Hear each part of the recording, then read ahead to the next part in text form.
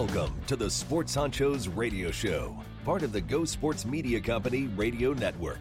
We're hoping you're here because you've just about had it with everyone and everything else, and you're looking for a pair of good-looking guys to tell it like it is, like it was, and how it should be. Or maybe you've got nothing else to do right now and you just need to waste some time. Either way, you might as well turn it up, because it's time for the boys to get in your face, under your skin, over the top, and out of bounds. And now, here are your honchos, Paul Cuthbert and Robert Cuny. Are you McReady, Mr. McCuney? I am Super McReady, Mr. McCuthbert. Let's go! It's Wednesday Night Live, baby, time for the Sports Honchos Holiday Spectacular, or the Spectacular Sports Honchos Holiday Special. Whatever you're writing down in your paper, we know you are. Welcome aboard. Yours truly, Mr. Paul Cuthbert, right here from the great state of New York in the United States of America. And everybody, please say hello to your favorite honcho, mine, Mr. Robert Cuny, in the state of Maryland. Greetings and Mick salutations, I guess. Are we suddenly sponsored by McDonald's? You never know. No. Okay, please come back, Mick, soon, as Robin Williams said in Moscow on the Hudson. Hey, the first Moscow on the Hudson reference of this podcast in 47 episodes. Here we go. I just got a call from Christy McNichols. Now you go. I got no. Oh, McLovin. Oh, very good. Mary McNamara. No, that Mac, is it Mac or Mick? That's debatable. That's McDateable. That is Mick debatable. How about Connor McDavid? Oh, gotcha. Oh, very nice. We're playing the Mick game, everybody. Not a slur on the Irish, just the name with Mick in it for those that are keeping score on the cancel culture. Wow, I think that's all I got. I challenged you, and I think that's all I got. Yeah, I'm out. I got nothing else. Oh, wait, Katie McDougal? No? Craig McTavish. Whoa, Mr. Hockey over here. Look at you. Wow. No, I got nothing. What's the kid on? Oh, McKinnon on the Avalanche. Look at that. Boom. This is troubling. This is troubling. Troubling. Very, very troubling. Yeah. Football. Come on. There's no mix.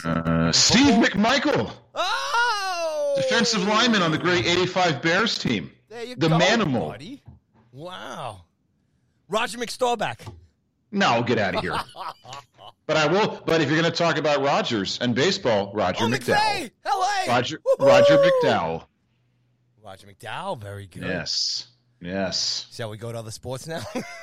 No. Wait, good night, everybody. We hope you've enjoyed the word game honchos. Let's end this, as we would say. Okay. Welcome aboard, everybody. What's going on? Happy Wednesday, December 22nd. And for us Christians, it's almost Happy Jesus Day. That's right. And as we like to say on our side of the street, when it's Christmas time, you're welcome. What movie are you going to, pal? Actually, we're going to have, Grace and I, we have our new Christmas tradition where we veg out to, in no particular order, Elf, Christmas Vacation, and Scrooged. The Bill Murray Scrooge, right? Yes. Yes, those are my three favorite Christmas movies right there. Elf, Christmas Vacation, and Scrooged. Me and the wife like,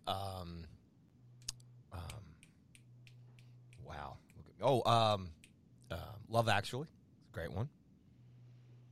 And the one with that Oscar winner, Nick, what's his name? Good old Nick, what's his name?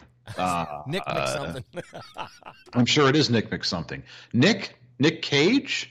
Nick Nolte? Yes, Nicolas Cage, yes. Nicolas Cage did a Christmas movie? The Oscar winner Nicolas Cage, right? Yeah, he did a Christmas movie? Yes. Something about us.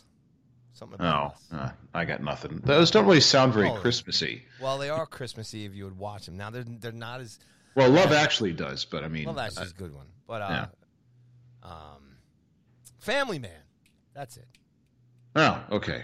Yeah. It's Family Man. Hold on a second. Nick Cage Christmas movie. Now look at this. And, ladies and gentlemen, The Family Man. That's it. Boom. Outstanding. And what's his face? Warhammer's in it. Warhammer from MCU universe, Marvel. Oh, Don Cheadle? Yes, he's in it. Oh, okay. See, isn't that great? I knew if I threw the Marvel thing in there, I knew you would get it. Yeah. So the question is, Rob, did you see the new Spider-Man yet? No. Have you? Neither did I. Let's go together. Hey, sure. I am waiting for little bitterness and little rage to be home from school. Then we're all going to go on vacation together with Grace and Caitlin and my mom, and we'll see Spider-Man together. Now, you know how hard it's been with a room full of teenagers every day, some of whom have seen it. Some saw it right before it was released on the bootleg sites. Not getting any spoilers. Not getting any spoilers. It's been almost impossible. So I can't wait to see it just so I don't have to stress out anymore about it being spoiled for me. It being spectacular? But you haven't seen it. No, and who knows okay. I will. I mean, you got that Omicron going out there now. You can't be in close spaces with other human beings, especially unvaccinated ones. So that aside, I've told anyone who's seen it, all you can tell me is you were there or you were not there. You can't even say if it was good or bad, because saying it was good or bad leads right down the rabbit hole into spoiler nation. All right. So. Hey, you getting up at 3 o'clock a.m. Eastern Time for the Matrix launch? Resurrections? No. HBO Max? No, I do want to see it, though, but I will not get up at 3 in the morning. Although, hey, as of right now, I'm on vacation. So what else do I have to do at 3 in the morning? But I do want to see it on the big screen. That's another big screen one. Plus, I like to support the local movie theaters. That's just me. So, ladies and gentlemen, I have a bone to pick here with Mr. Cuny because word has it, this guy was in New York City and Rockefeller Center on Friday. And he didn't let his buddy know. It was 40 minutes. Saturday, actually. Sorry. Saturday. Proceeded not to tell me.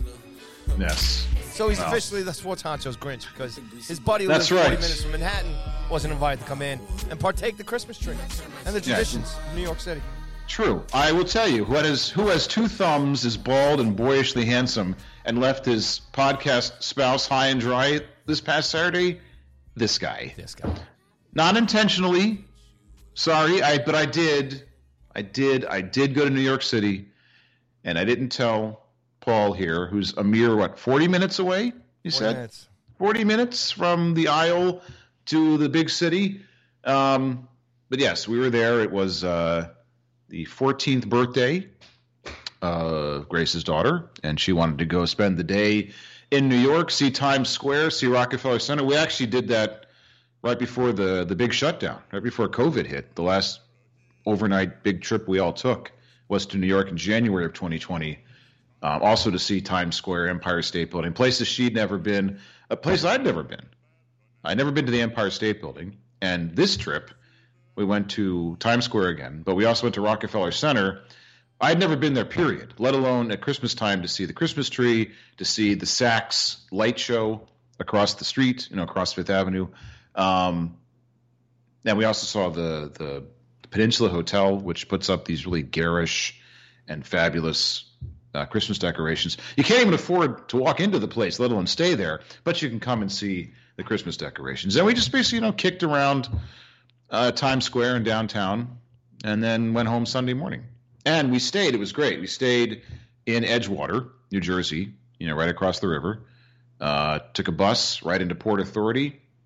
30 minutes, $3.50 each way. Don't have to worry about driving your car, parking your car, having something bad happen to your car in the big city. No fuss, no muss. It was fantastic. So, being from down south ways, did you have a good time in the Big Apple? I mean, did you enjoy your experience? I did, and just so you know, I just got a text. I'm holding up my phone now. I just got a text from Grace telling me that I should have told you. She said, I told you to tell Paul that we were going to be there. And yes, tell Grace she is correct. Because I appreciate that. Well, she's listening right now, so you can tell her yourself. Well, if she is, then she'll like this tune right here. Woo! Now, did they play this on your way into the tunnel? No, thank goodness. It wasn't quite that cliche. You know what? When we play this song here in New York? After every Yankee win, baby. Every Yankee win. Start spreading the news. So you must play it a lot. 90-something of them last year. Well, look, buddy, I'm so glad you came in and had a taste of New York. You're always welcome back. Thank you. But next time you come, don't call me. Don't call you. Okay. No, because you had one chance. In fairness, Grace, I did. Grace, you can call me, and I'll take you out to some of the finest restaurants, Grace. Me and the wife here will take you out. We'll have a great time. But Rob, don't even bother. Yeah, and she said that she's. Could you imagine she if was, I she went was down? happy. She's happy you played that song. I just got another text. Yeah, I in all fairness, I did text Paul. Saturday night we already been there for several hours. Of course, not expecting you to rush over and meet up with me. However, I didn't even get an FU response back from you. I got nothing till today, which is, let's see, checks watch. 4 days after I sent my text. Hey, we're no longer in Times Square, Paul. I'm back in Maryland. My heart was broken. You didn't even know we were there. You told me. You told me you were there. And it's just not fair because, I would have, I've just been fuming the last few days, and No. well, you broke my heart. I promise, if we're allowed back in New York, if COVID doesn't shut everything down again, the next time we're there, we'll give you. Time. Yeah. I told you the next time you're there, then I don't want to be there. Oh wait, I'm sorry. Let me, in honor of all of those who said this very phrase, Paul, the next time we go to New York, you're always welcome to join us.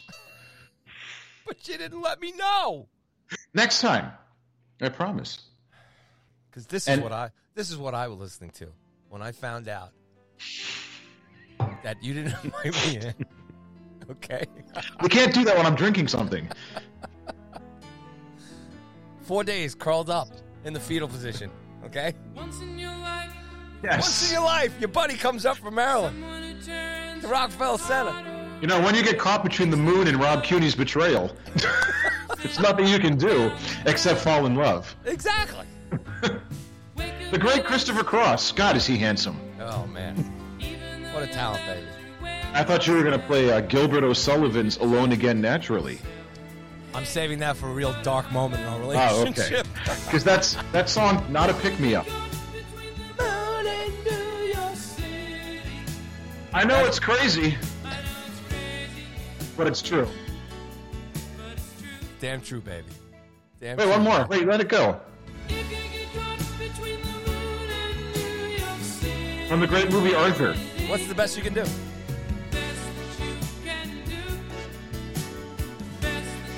Wait, is Fall in Love? But do you know who wrote this song? No, I don't. Burt Bacharach and Carol Bayer Sager. Oh, well. You know what? Two of the best. Yep. So, there you go, everyone. We've talked no sports and skewed really old so far. So, hope you're enjoying yourselves. I'd love to do a yacht rock show with you. Oh, we don't have enough hours in the day. We get to start tomorrow and keep going through the new year. Yeah, with your old radio voice. Hey, everybody. Now playing. Hey, it's 2 for Tuesday on a Wednesday. It's Christopher Cross from the movie Arthur. Requested by Mr. Paul Cuthbert on Long Island, who's crushed when his buddy didn't call him to go. That's right. Hey, this just in from the National Weather Service. There's going to be an avalanche of classic rock. Oh, man. All right. We I'm promised sorry. we would What are push we doing? through. What's happening here? Where am I? All right, so last thing. Okay. You took pictures in front of the tree, right? We took pictures of the tree and a video of the light show, but no pictures in front of. There's just a massive humanity there. You can't really get a good picture in front of the tree. So it was pretty crowded pre-Omicron craziness? I guess, yes. Now, we did get pictures in front of the big tree at the Peninsula Hotel and the ceiling decorations, but not the Rockefeller Center tree. Send us all copies of the ceiling decorations. Hey, man, they were pretty spectacular. It wasn't Rockefeller Center.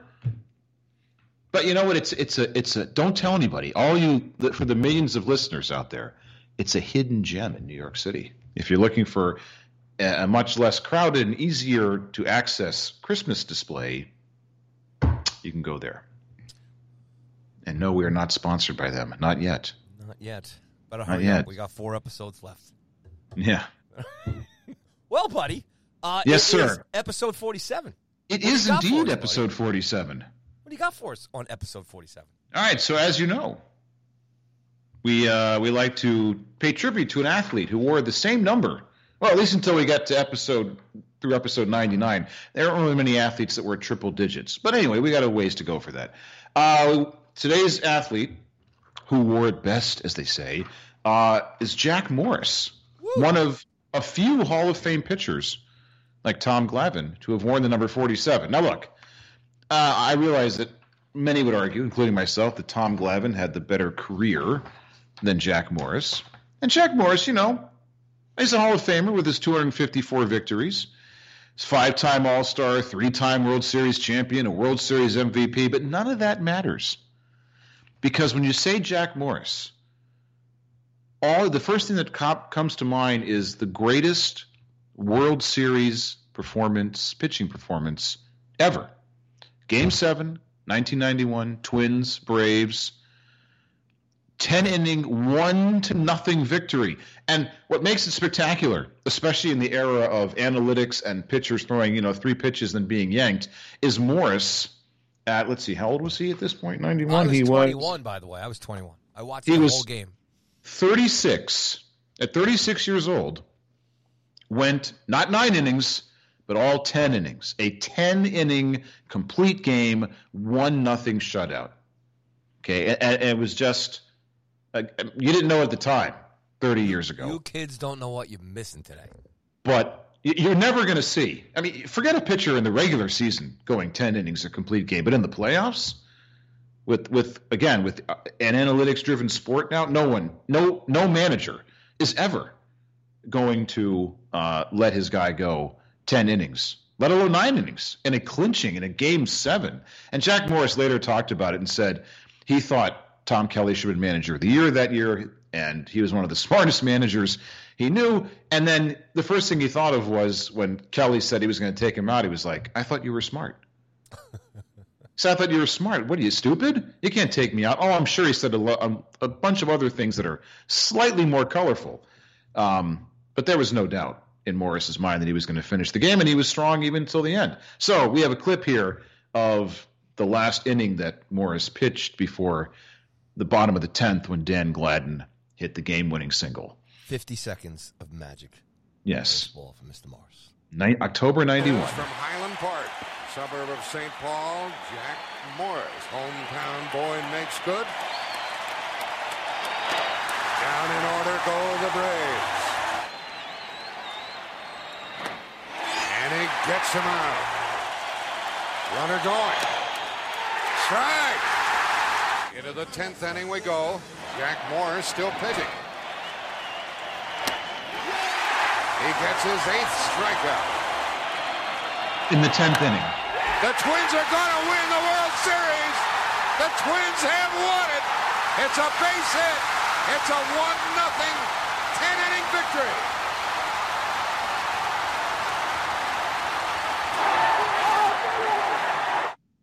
$1-0. What a game. Was that a game. That was Paul Molitor, I believe, who touched the home plate, right? I believe so. I'm pretty sure it was Dan Gladden that had the winning hit. Yeah. But I'm not sure who hit home plate. What a team that was. Those Twins of the late 80s, early 90s. That series was amazing. It was all defensive pitching baseball. I mean, look at the lineups on both sides as far as definitely on the pitching side, but with regards to, I mean, you had Kirby Puckett and all those guys. I mean, it was Knobloch. I mean, it was just unbelievable. Knobloch was on that team, right? Didn't he win the World Series before he went to the Yankees? He might have even been a rookie on that team. Yeah, possibly. And then, of course, on the other side, you had Smoltz and Glavine and Maddox. And by the way, Morris in 91, he won the World Series in 91 and then won 2 more with Toronto. So 3 World Series in a row for old number 47. The 90s were fun. I mean, look, all kidding aside, being a Yankee fan, obviously the second half of the decade. But those Blue Jays, those Twins, those were and the Reds won in there, right? In 1990. Yep, Chris Sabo. And did the A's win one too? They won the Earthquake series in 89. They went in 88, 89, and 90 and won in 89 when the Earthquake came. 88, they lost to the Dodgers in the Kirk Gibson game. Yeah, that was the A's. Yeah, the last, I guess you can go from even the Metsies from 86 through, there was so many great World Series, so many great teams. And you make a great point. Like I said, the pitchers back there, they pitched. Morris was amazing.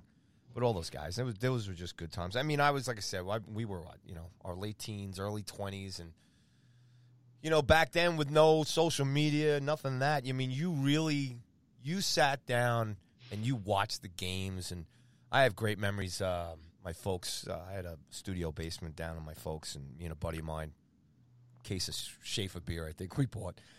And we watched the Blue Jays win that. Who hit the home run again? Carter, right?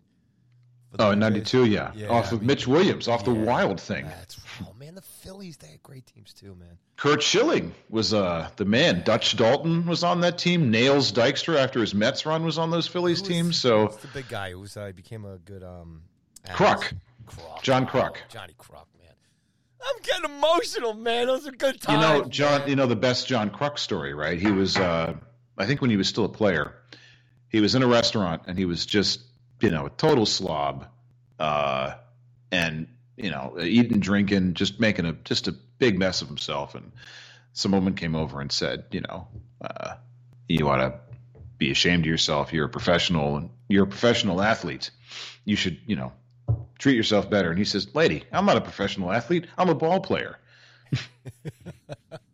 He tells it, of course, much better than I did. But yeah, John Kruk, he was a great analyst for ESPN. Good ball player, great analyst. And that great All-Star game memory, too, when he was up against Johnson. Yep. Good stuff. Those baseball in the 80s and 90s, not to be, old men. Hey, we go back to 70s baseball was great, too, man. But I barely remember it. But 80s and 90s baseball was great. It was so much better. I don't mean the championship back then. I don't mean the players. Yeah. I don't mean the players were better. It's just it was better for me. I enjoyed watching baseball more in the 80s and 90s. Yeah. We were kids. I'm my little guy now, he's just totally in the last 5-6 months gone sports crazy. Yeah. And he's a big hockey fan now, and he's a huge baby. To me as a dad now, I just signed him up for Little League. I'm sure you can maybe remember when your guys were younger. But it's a thrill for me. Watching him now grow up brings back all the great memories of me when I was a kid and when I loved the game. Obviously I didn't have the NHL or the MLB app where I could sit on the couch and watch highlights for hours on end like my little guy does. Yeah, and that's the thing is... But we loved Mel Allen and Baseball This Week and all that stuff. Our access to information was so much more limited. So we couldn't... Depended on baseball cards. Right. We couldn't go out... Stats. We couldn't go out somewhere, pull out our phone, and say, hey, how are the Yanks doing? How are the Orioles doing? We actually had to watch the games. We had to blow into a seashell. Yeah. I remember, I don't know I'm sure you had something like this. You're from Long Island your whole life, right? Yes. Born in Jamaica, Queens. And then, but basically a New Yorker. So I don't know. Yeah, baby. So I don't know what you had in New York, but I know in D.C., the Washington Post and then our local NBC station had a sports line where you could call, and it was just 24 hours. Yes, they would just repeat sports scores. There was no menu. You couldn't say I want baseball scores. It was like a ticker. Wait. They would just go through all the scores. You had to sit there and wait, and they would update it sometimes, sort of. And then, you had to get the paper the next day. So if you were dying to know how the result of an event, you were kind of screwed unless you could sit on the phone for hours because if it wasn't televised, you had no idea. Sports phone, baby. That's what it was called here. Yeah. So, look, I'm not anti-technology. I think it's great that you can go anywhere and check your phone for scores. But we're glad we came from those times. Yeah. But it was great to have to watch it. It forced you to watch and really get involved. And, yeah, again, baseball's great now. The players are great. Not saying that. It's just I enjoyed it more, and you did too. When we were, in the 80s and 90s, and our formative years. Now we don't have to drive through traffic. Now we have to spend exorbitant prices for tickets and beers. Yeah. God bless the parents of today. I'm getting there. He's my little guy. He just turned I'm saying he's 8 and he just was able to take the vaccine. We told him we can't take him to any hockey games until he gets the vaccine. So we're getting there now, and in a new year we're going to be able to take him. But people who got to take their kids. I was talking to my cousin last week. He remembers when his kids were young and how it was like $1,000 to go to a game with 2 or 3 kids. Yikes!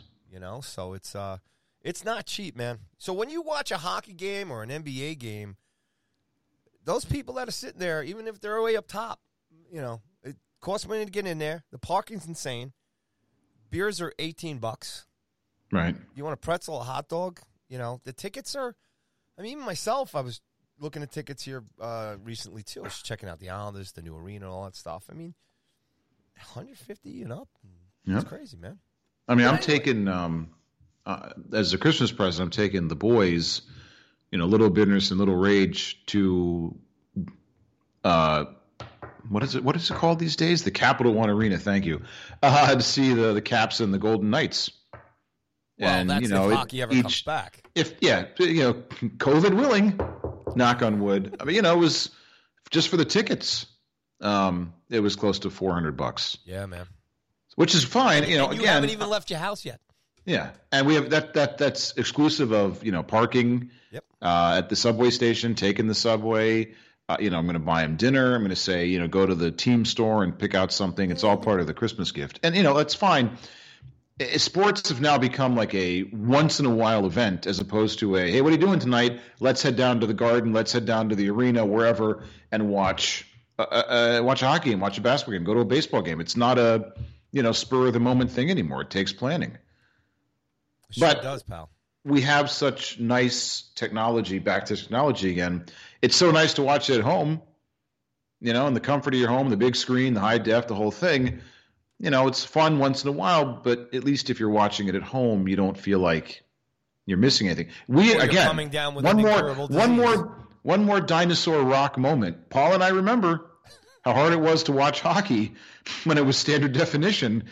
And, you're like, where the hell did the puck go? Oh, there it is. I see it now. Now it's easy in high def. But, the good old days, especially if you had a little 13-inch TV, in the college dorm, you were like getting real close going, I think I see the puck. Oh, there it is. So. Good old days, buddy. Yeah. So the moral of the story is, kids, you suck. There you go. Yes, and welcome again to episode 47. Right. Of the Sports Honchos. All right, pal. Let's get these things going here. Hold on. The guys are back from New Orleans. Oh, super. Time for a very quick edition of headlines. Yes. That make you do lines. I'm telling you, that's like every day these days, Rob. Yeah. You open up the news feed in your app. Yep. Jesus. But we like the really important news here. But today I have one follow-up story and 2 lists. Excellent. Because it's the holidays, and I know you all, like me, love lists. So, Hold on. Last time... Oh, Not sorry. done yet. I don't want to step on the post. It's the Timbali player. Hold on. All right, guys, bring it down.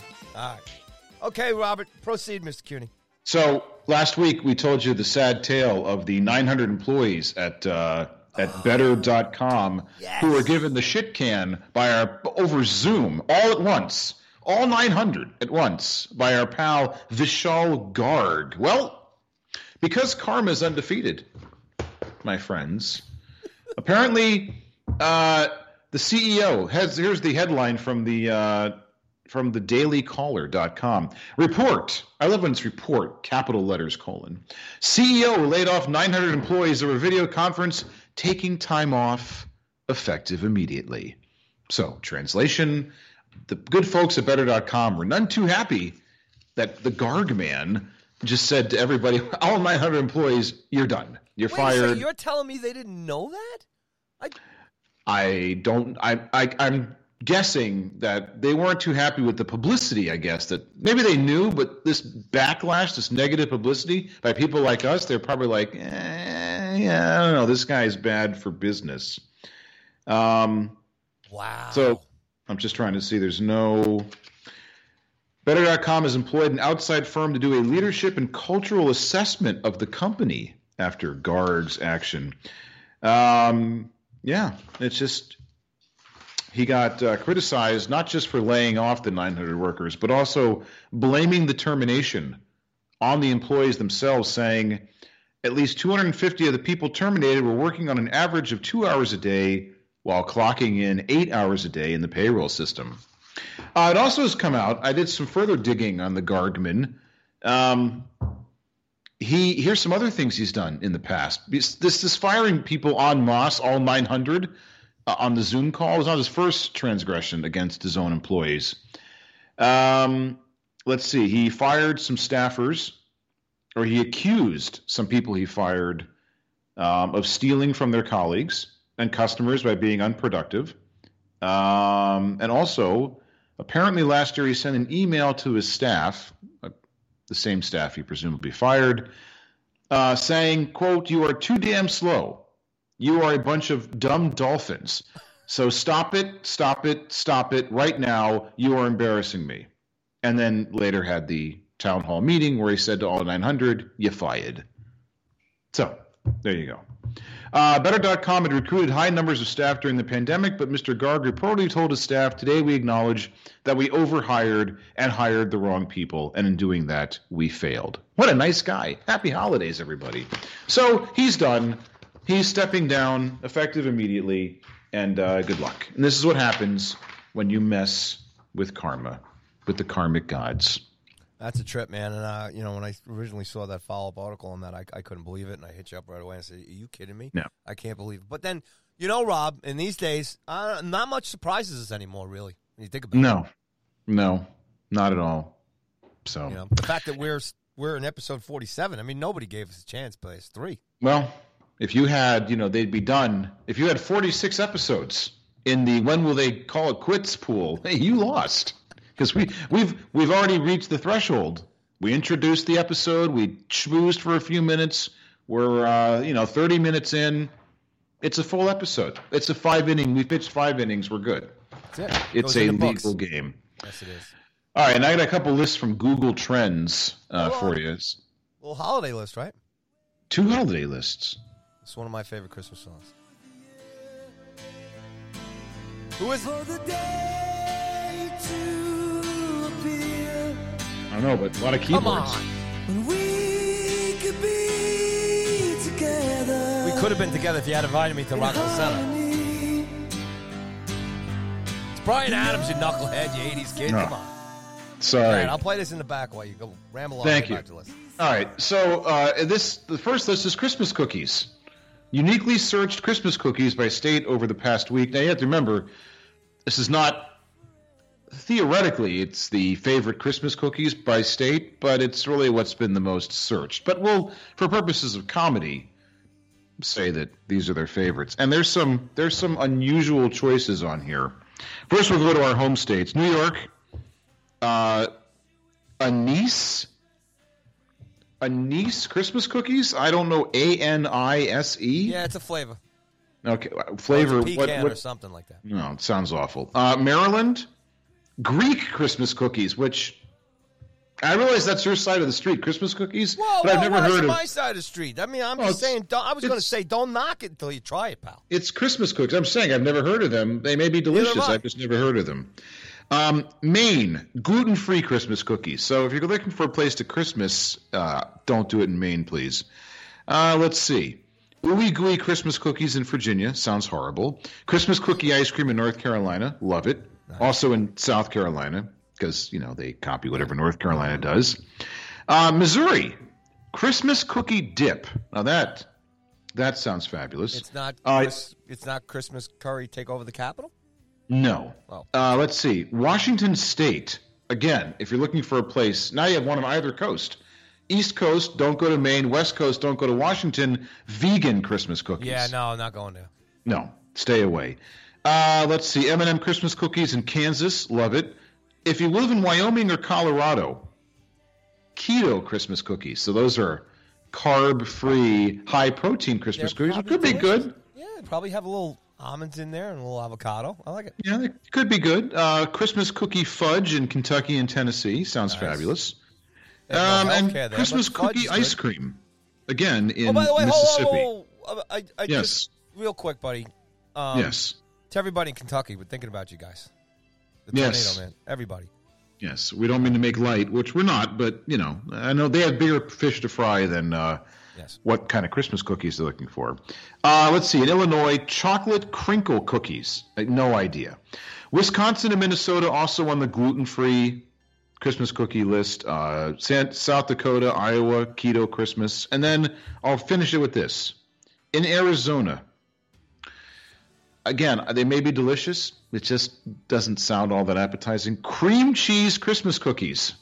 Well, that's why the Arizona Coyotes won't be there much longer either. I got nothing. At least they paid their rent, so they can actually play. I like cream cheese as much as the other guy. I don't know. I like it on a bagel. I would try it. I like it on a bagel. Bagels now? Not a Christmas cookie. Oh, Christmas cream cheese cookie on a bagel? That's a good idea. No, that sounds horrible. All right, that's enough of that. So let's see. I'm going to play a little game with my good friend Paul Cuthbert here. This is the most since 2004. So we're talking in the last 17 years. According to Google Trends, the most searched Christmas movies. There are 10. Let's see how many of them you can name. All right, so it's the most searched. Yes. So presumably the most popular, but really technically speaking, the most searched. Let's see how many you can get out of the 10. By the way, I'm just going to play another favorite Christmas song in the background. Oh, Billy Squier, a classic. I remember the MTV video when he played Especially when you go to Rockville Center, and your buddy, and you could have called him, but you didn't. Because Christmas is the time to say, screw you, I'm going to New York without you. All right, top 10 movies, Christmas movies searched in Google. Yes. All right, Christmas Vacation. Hold on. That's number 5. A Christmas Story. Christmas Story, number 3. Scrooged. Sadly, I don't have a buzzer. Not on there. Can you believe it? Not on the top 10? Nope. Elf, probably. Number 4. Oh my God, this is terrible. I have them all in my head. I just can't think of them. I will tell you that all of them were made in the 80s. After the 1980s, except for one. A Wonderful Life? That's the one, number 10. Okay. What was the movie Bad Santa? No. Really? As great a movie as that is, that's not one of the wholesome Christmas Jingle All movies. The Way. Sadly, no. Again. Come on, Arnold's Christmas movie. No Arnold. No Sinbad and Arnold. Oh man, that's a riot, folks. Yeah, you got to give that movie a shot. That was hysterical. So you got Christmas Story, Elf, Christmas Vacation, It's a Wonderful Life. You got 3, 4, 5, and 10. How many left? 6. Wow, I don't know if we have time for me to go through 6. Let me try and do 2 more at least. So, okay. A Christmas Carol. Sadly, no. What? Especially the one with You're gonna kick yourself when you hear you hear this list. That I'm forgetting, right? The one that I'm forgetting. All right, look, just because of time, I'm sorry. Okay. So number 10, It's a Wonderful Life. Number 9, Love Actually. Oh man, your movie. I didn't think that would have been searched. Number 8, and I would never have guessed this. Gremlins. No, I don't think it's. Don't tell me Die Hard's on this movie. Oh wait, that's number 6. On this list. Number 7, The Santa Claus with Tim Allen. We got 5 is Christmas Vacation, 4 is Elf, 3 is A Christmas Story, 2, The Polar Express, and number 1, not surprisingly, a movie I also enjoy, Home Alone, the original. Yeah, I watched it the other night. You got to watch it. So there you go. Those are the 10 most not searched so in the last 17 years. The last 10 most searched Christmas movies. Oh, right as the applause comes in. Outstanding. Good job, brother. I like Thank it. you. Good list. Good memories there. Great flicks. And try and get us. That's one of the things you try and do. I mean, it's a little crazy now. Before Christmas, try and get all that stuff in, watch those movies. But it's a little tradition here in the Cuthbert house to try and watch as much holiday TVs. And you know what's funny? I guess they're considered movies. I'm thinking of the old stop animation specials. Oh, yeah. All those Rankin and Bass claymation, like Rudolph and well, they're TV specials. But I consider them movies. They're mini movies. They're short films. There you go. Hey, real quick before we move into some actual sports, when you watch these Christmas movies on Christmas Day, do you or the missus make Christmas cookies? Hold on a second. Who has time to watch any movies on Christmas Day? You just said you watch as many Christmas movies as you can. During the break, during the lead-up and stuff like that. Okay. Christmas Eve, we got Italian Christmas here on Christmas Eve coming up, and then we got, more Christmas Day stuff. I mean, this is just, forget about it. There's so much food, and which is, I'm not eating any of it because I'm currently on a diet. But, no, we wouldn't. Are you kidding? That's Anybody with kids would tell you. I mean, if you ever watched any of the SNL skits, and they were great the last couple of seasons, were what Christmas is really like. Mm-hmm. And it's a rip, and it's just torture. I mean, as he looks around for his kids, are they listening? Yeah, no, I have to say it because we're going to be up helping Santa wrap presents until God knows when in the morning, and then you're up, and it's exhausting, And how I know we did that I did that for the boys. Celeste and I did that, their mom, for the boys when they were younger. How old are your kids? My little guy is 8. Anthony is 8, and my daughter Pauline is 12. And so does the daughter know about Santa? Still believes in Christmas, man. I'm not going to quote unquote say. They both believe in it. Okay. Yeah. Let's just say, yes, right. Definitely the young guy. Well, look, I remember. And so do vividly, I, pal. So do I. I remember vividly that Santa brought a Fisher-Price easel, for art, for, painting and such, for Jacob. And Pops, this guy, for a plastic easel, it sure was a big pain in the fucking ass to put together. And so right about the time that Santa was supposed to be coming down the chimney, I was hauling my bald ass to bed after spending hours trying to put this stupid thing together because he couldn't come down the stairs and see an easel in a box or, half put together. And it wasn't like it had 1,000 parts. It was just, plastic. It's not very malleable. It's hard to manipulate hard plastic to put together correctly. So, yeah. So I recall those days. You ever get the last-minute voicemail from Santa saying, look, I'm running a little late. Sorry. I'm going to need you to build the dollhouse for me. All right? I'm going to need you to build the 6 million piece dollhouse, if you don't mind, and have it ready by the crack of dawn. It's just awful. Thankfully, I didn't have to. Thank God the kids never want any, Lego sets like Lego Death Stars or Lego Harry Potter. Well, you're not supposed to build them. You're supposed to build them after Christmas. That's true, but I'm just saying they never wanted. Tell me you built them before. They never wanted anything. No, but I didn't have to worry about them going to bed and then rushing through it so that when they woke up, it was ready. So, Hey, look for all. Now I just hand them both a fistful of cash and say, "Hey, have a great life." There you go, right?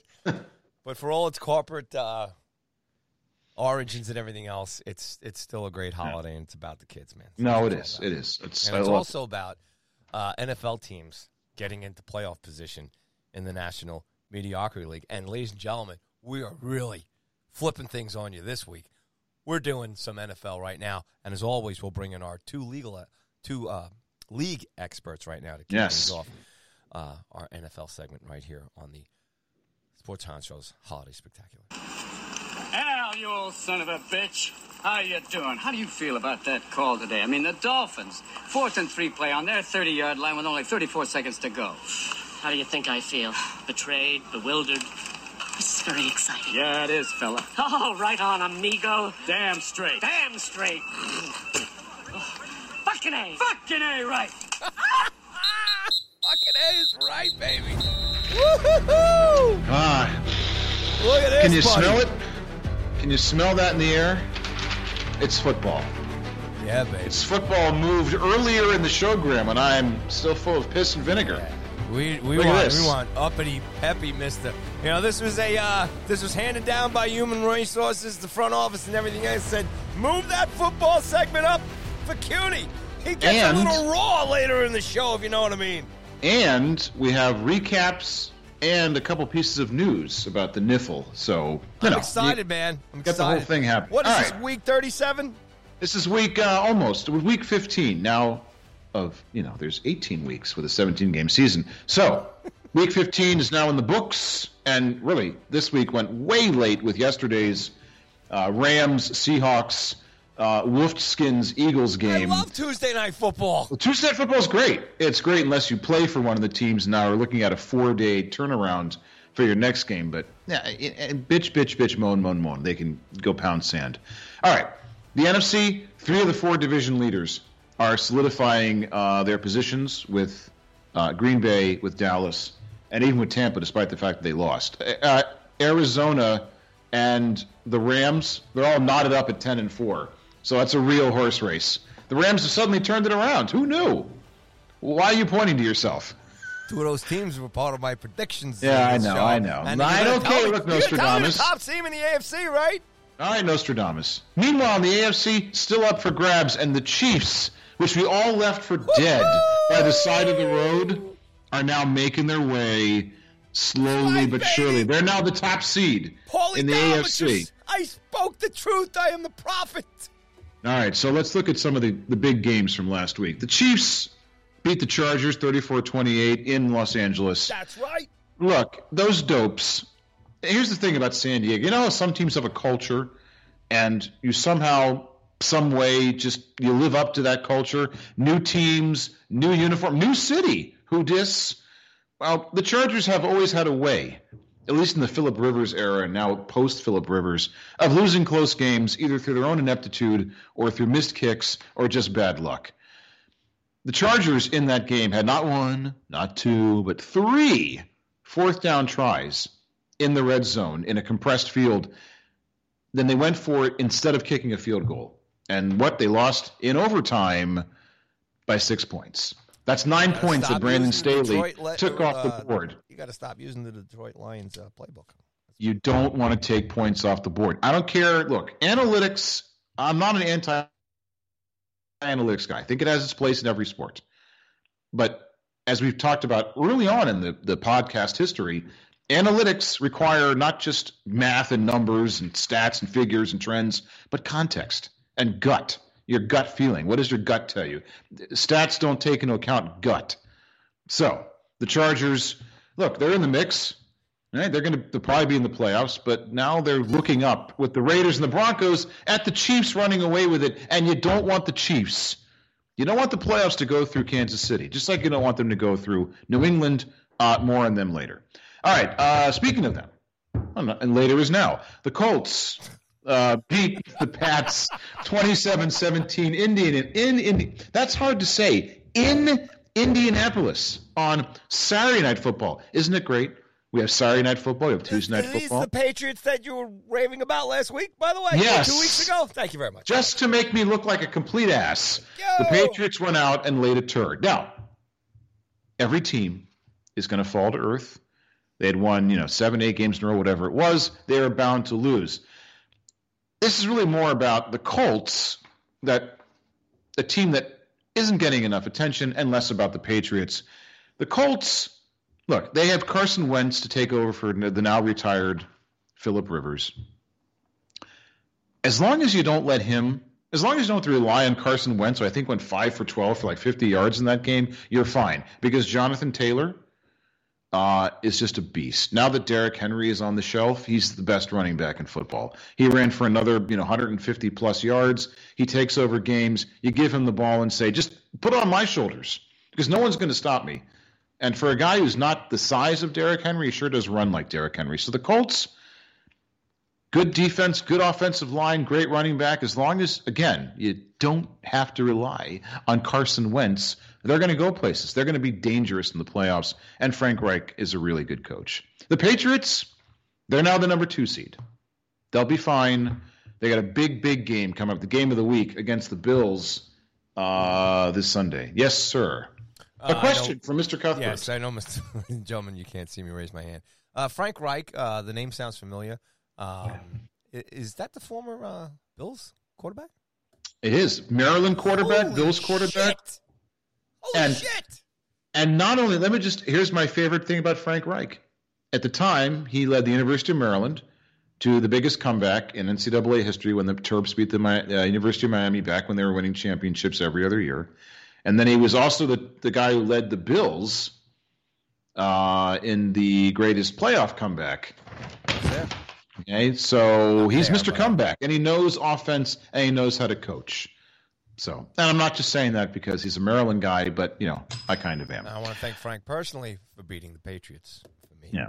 this week. So the Patriots need to win out and hope that Kansas City stumbles. Otherwise, they're not going to have the number 1 seed, obviously, and the Patriots going to Kansas City could be trouble. But Kansas City, look, Patrick Mahomes had his best game, I guess not best game, but he showed that he's still Patrick Mahomes. The defense, they had been carrying the Patriots on this streak for the most part, except for the 2 games against the Raiders. I'm not ready to proclaim them as the kings of the AFC, but it's just there's something about them. You can't count them out. You can't. They get a standing 8 count, but you can't knock them out. So as the weather gets colder, the year gets longer and longer, you got to knock them out early, or they're going to go back to their 3rd straight Super Bowl. That's right, baby. All right, to the surprise of the week, of course, speaking of Detroit, who knew? Dan Campbell. I believe he's on a winning streak now. Yeah. I believe the Lions have won 2 in a row. They just beat the Cardinals. Which is, in Detroit. I'm sorry, they haven't won 2 in a row, but they've won 2 games this year. 2 games. So, they beat the Cardinals and lost the number 1 draft pick, which will now go to the Texans or the Jags. I think the Jags actually have the number 1 draft pick. Arizona, as I've been saying, I said something smelled fishy about the Cardinals. Something was not quite right. They're a fraud. They need all of their pieces, all of their weapons on the field at the same time. Otherwise, you can't trust the team. If Kyler Murray's out and they go with Colt McCoy, can't trust him. DeAndre Hopkins is out now. Even with Murray, still, without Murray's security blanket and DeAndre Hopkins, Arizona's a shell of itself. And why haven't the Cardinals or any other team said, hey, Larry Fitzgerald, you never actually officially retired. You got fresh legs. You've had all season to rest. We need one of the best receivers in NFL history to come back and play for us. Why not Arizona, where he's beloved? No one's even picked up the phone, nor has Larry Fitzgerald come out and said, I'm done, I'm retired. So, good for the Lions, I guess.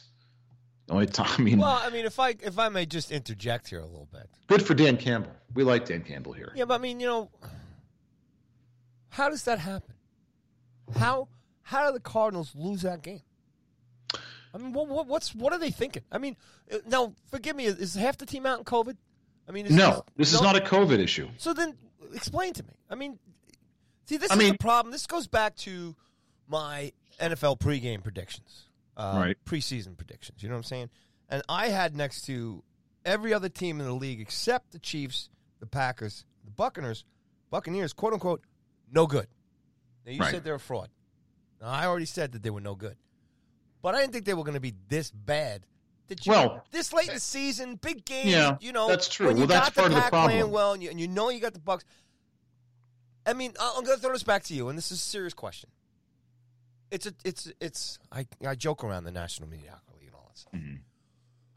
But when you see teams, and even the Patriots the other night too, this late in the season when you're kind of getting on a roll and you're kind of running and you're running through teams and you're establishing yourself, and if your players are healthy and you're running your game system, and then it just baffles me how a team like the Cardinals could pull out a stinker this late in the season against, I could see maybe if they were playing the Vikings. I could see maybe if they were playing the Saints or the Falcons.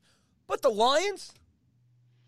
I just, it's easy to say, well, they were overlooking the Lions. But, this late in the season, as you said, when you're fighting for your division lead and possibly the number 1 seed in the NFC, you don't overlook anyone.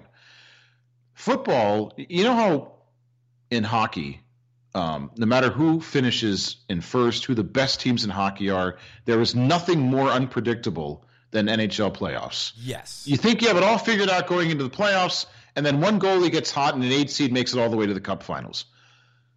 It's kind of like that every week in football. It's teams one team looks really good on paper, and another team looks like the Lions, and then they play the game. And a guy like, Jared Goff has his best game of the season against a pretty good, not great, but a pretty good defense. And it just, there is momentum in football is a very, very powerful thing where one team gets on a roll, feels unstoppable, another team, kind of hangs their head. And some of that is the players, some of that is coaching. And the criticisms against Cliff Kingsbury the coach of the Cardinals, is just this. It's just your question. If he's really that good, how do the Cardinals go into Detroit, a team with one win, and they're fighting, for not for their playoff lives, but, for the number one seed in the NFC? How do you go in and lay an egg like that? And I realize it's at the professional level. Up here, as the great Joe Kibbs would say, you don't have to get professionals to be motivated to play, but you kind of do.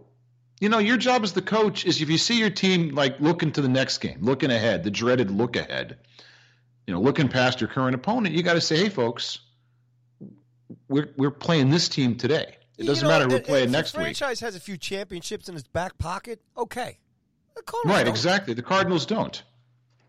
And that's, to really take a wider view, teams like the Patriots, teams like the Yankees in baseball, like the Canadians in hockey, the Lakers and the Celtics in basketball. When you join a team that has a culture of winning all the time, or at least being in the mix all the time, if you're worth your salt, if you have any sort of pride, you come into that situation going, I don't want to be the guy who's on a team that doesn't live up to that.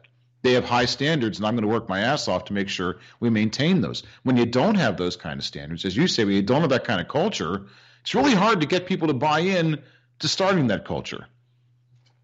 So it's just all those things sort of combine to give you one of these kind of games where you're like, what happened here? And not just, it wasn't like, the Lions won on a 68-yard field goal with time expiring. They crushed them. The Cardinals didn't even score until the fourth quarter. I was watching football on Sunday, and I kept seeing the call. As you always do, Robert. I'm looking at the scores going, that can't be right. When are they going to fix this? It's got to be Cardinals 17, Detroit nothing. And then, can you imagine all the people put money on the game? Yes. Well, there's that too. So anyway, the Lions, good for them. The Cardinals, we'll see you next season. It's just they're not. I'm off the Cardinals train, if I ever even was on the train. The Cowboys, 21 over to 6 to the Giants in New York. The Giants are a disaster, especially with Daniel Jones out. Well, not as big a disaster as their pals in the next locker room, the Jets, but no. Look, the Cowboys, their offense, there's some kind of monkey wrench happening here. Some fly in the ointment there with Dak and Ezekiel Elliott and Pollard and the Gallup and so on, CeeDee Lamb, Amari Cooper. That offense, there's something wrong with it because they're not scoring like they did early in the season. I don't know. I know Elliott's banged up. Maybe Dak Prescott's banged up. But I will tell you, brother, after watching them demolish the Wolfskins, that defense, now they have Randy Gregory and DeMarcus Lawrence and the next Lawrence Taylor, as some are calling him, in Micah Parsons, the rookie. That's a team you don't want to face in the playoffs. When you're at the end of the season, when you're tired and trying to make it through the playoffs, and you got that defense, which has only spent the last 2 games, I think, 2 or 3 games playing together because of injuries and so on, that's a force to be reckoned with, the Cowboys. So look out. Look out. As much as it pains me to say that, look out for the Cowboys. They could actually give the Bucs and the Packers some trouble in the playoffs. I don't believe it. Sorry. I don't believe it, but I'm with you. Okay. Maybe certainly the Bucs, because you can rattle. That's the key to beating Brady. You rattle him enough, and you're going to beat him. I don't know about Rodgers. He's laying the trap, man. Brady's laying the trap, man. He's letting everybody think it's and then you're probably right. Scorch everybody. You would think after 20 years of Tom Brady, we would know. Just when you think it's over for him, he sticks it right up right up the pooper. All right, the Steelers beat the Titans 19-13 in Pittsburgh. Say what you will about the Steelers and Mike Tomlin. If you look up today and you realize one win for the Steelers over the next 3 or 4 games, I think it's 4 games. I'm not sure. They're 7-6-1 in the next 3 games. They're going to have a non-losing season. Again, Mike Tomlin never had a losing season. No matter how bad and how down the Steelers are, they just keep having at least 500 seasons. I would kill for that here in Washington. So would the Pirates. Forget championships. Forget playoffs. I'll just take a non-losing season in back-to-back years. That would be great. The Titans crushed them in every aspect. I mean, whipped them soundly, except where it counts, of course, and that's on the scoreboard. Steelers forced 4 turnovers, committed none, and T.J. Watt had yet another outstanding game. So, look, the Steelers, they just keep winning. They're another team. You think they're dead and on the side of the road, and look, they're right there in the thick of things in the AFC North. I know everybody's in the thick of things in the AFC, but still, the Steelers should be dead and buried. Big Ben can't throw the ball more than 10 yards down the field, and yet here they are, 7-6-1, very much in the mix as the Browns and the Ravens collapse. Buddy, outside the Texans, Jags, and the Jets, everybody in the AFC. Right. That's a shot at the Chiefs. It's just it's awful. Now, the Packers 31-30 over the Ravens in Baltimore. Sorry, Jacob. I was gonna say, how's he holding up? Is he okay? Jake, is he okay? He's hanging in there, I guess. Right. But as bad as things are for the Ravens, they don't really get that bad. They always bounce back. They're always in it every year. It's just how far they're going to go. Especially when you're in the AFC. Yeah. So the good news for them is, well, the bad news, Lamar Jackson was out with an ankle injury. The good news is Tyler Huntley played pretty well. In fact, he was a better passing version of Lamar Jackson. He's mobile, he can run a bit, and he's a better passer. So didn't seem like they really lost a step. They were toe-to-toe with the Packers the whole night. And then at the end, again, just like Brandon Staley in Los Angeles, almost at San Diego, John Harbaugh, who I still think, I call him Coach Malpractice for what he did against the Chargers a few years ago in the playoffs, where he insisted while they were losing on keeping Lamar Jackson in the game, even though he had Joe Flacco, they're one of the best postseason quarterbacks in the NFL with a better arm, a guy who they needed a comeback. They needed someone to lead them down the field for a comeback, and they had Flacco on the bench, and Harbaugh said, no, I'd rather give my guy experience because he's our future. It's the playoffs. Forget the future. The future is the next quarter in this playoff game, and he let the team lose and stuck by his decision, claiming it was the best for the team going forward. You know what's the best for the team going forward? Winning a championship. Or having the ball on the 1-yard line against the Patriots, and you're wearing the Seahawks colors, and your Coach Carroll says, let's throw an outside pass. Yeah. So, 2 weeks ago, Harbaugh went for the win against Pittsburgh, went for 2 points after scoring a touchdown. Didn't make it. They lost by a point. Here, he was going for the lead, not the win. There was still less than a minute left on the clock. But instead of going for the tie and then hoping to go into overtime, relying on his defense to stop Rodgers, which they'd have been doing in the fourth quarter, he went for 2 again, didn't make it. Packers take over, and the rest is history. So I don't know what he's doing. I don't know why he's this aversion, especially at home, to trying to tie the game and then going for the win. It's gutsy. Pick. It's gutsy. I agree. He's certainly not a shrinking violet, but you're going to cost your team that you've already cost your team 2 wins because of decisions like these, or 2 potential wins. And you got the best kicker ever in Justin Tucker. Again, a guy that I think is the most clutch player in the NFL, and you decide, we'll just go for 2 and hope for the best. Why? I just don't get it. Anyway, Coach Malpractice. And then, of course, we'll finish the recap, the whip around with this. The Saints beat the Bucs in a game that looks like a baseball forfeit, 9-0. That's right. It's exciting. The first time in 255 games that Tom Brady's been shut out, I think at home, or maybe even just shut out. But it's been a lot of games laying a trap for TB12. And you're right. The Saints are 4-0 against the Bucs since Tom Brady joined the Bucs. However, they are 0-1 against the Bucs in the playoffs, when last time I checked it really counts. Look, they're also 0-1 against National Football League officials. Yeah. So in that game, Brady lost Mike Evans, Leonard Fournette, and Chris Godwin, 3 of his best receivers. Godwin and Fournette gone for the season. Evans will probably come back. Of course, because they're hurting at wide receiver, they welcomed back into the fold Antonio Brown, he of the fake vaccination card suspension. And Bruce Arians pretty much said, go fuck yourselves. We don't care. We need him. So whatever. Go pound sand. But here's the bigger story. And again, it might be laying a trap. Gronk, who's almost automatic. You throw the ball anywhere near him, he's going to have his go-go gadget arms, grab the ball, and then lumber down the field. Brady targeted him 11 times in this game, and he only had 2 catches. A lot of drops for old Gronk. No one's really talking about that. When I watched that game, I was like, this is a healthy Gronk, not a banged-up Gronk. But again, as you pointed out, laying a trap. Who's left on the schedule for the Bucs? Laying a trap. Let's take a look. Excellent question. I don't have that information at my fingertips. I got it for you. Wait, hold on. I don't think it's too terribly taxing, but it's not a cakewalk either. Well, oh yeah? All right. Well, guess who they're playing on January 2nd? Who? The Jets. No, that's Guess who a they're cakewalk. playing on the 26th? Who? That's the week 4. The Panthers. All right, so they got and 2 guess who pretty the easy last games. game of the season is on January 9th? Who? The Panthers. They have Panthers, Jets, Panthers?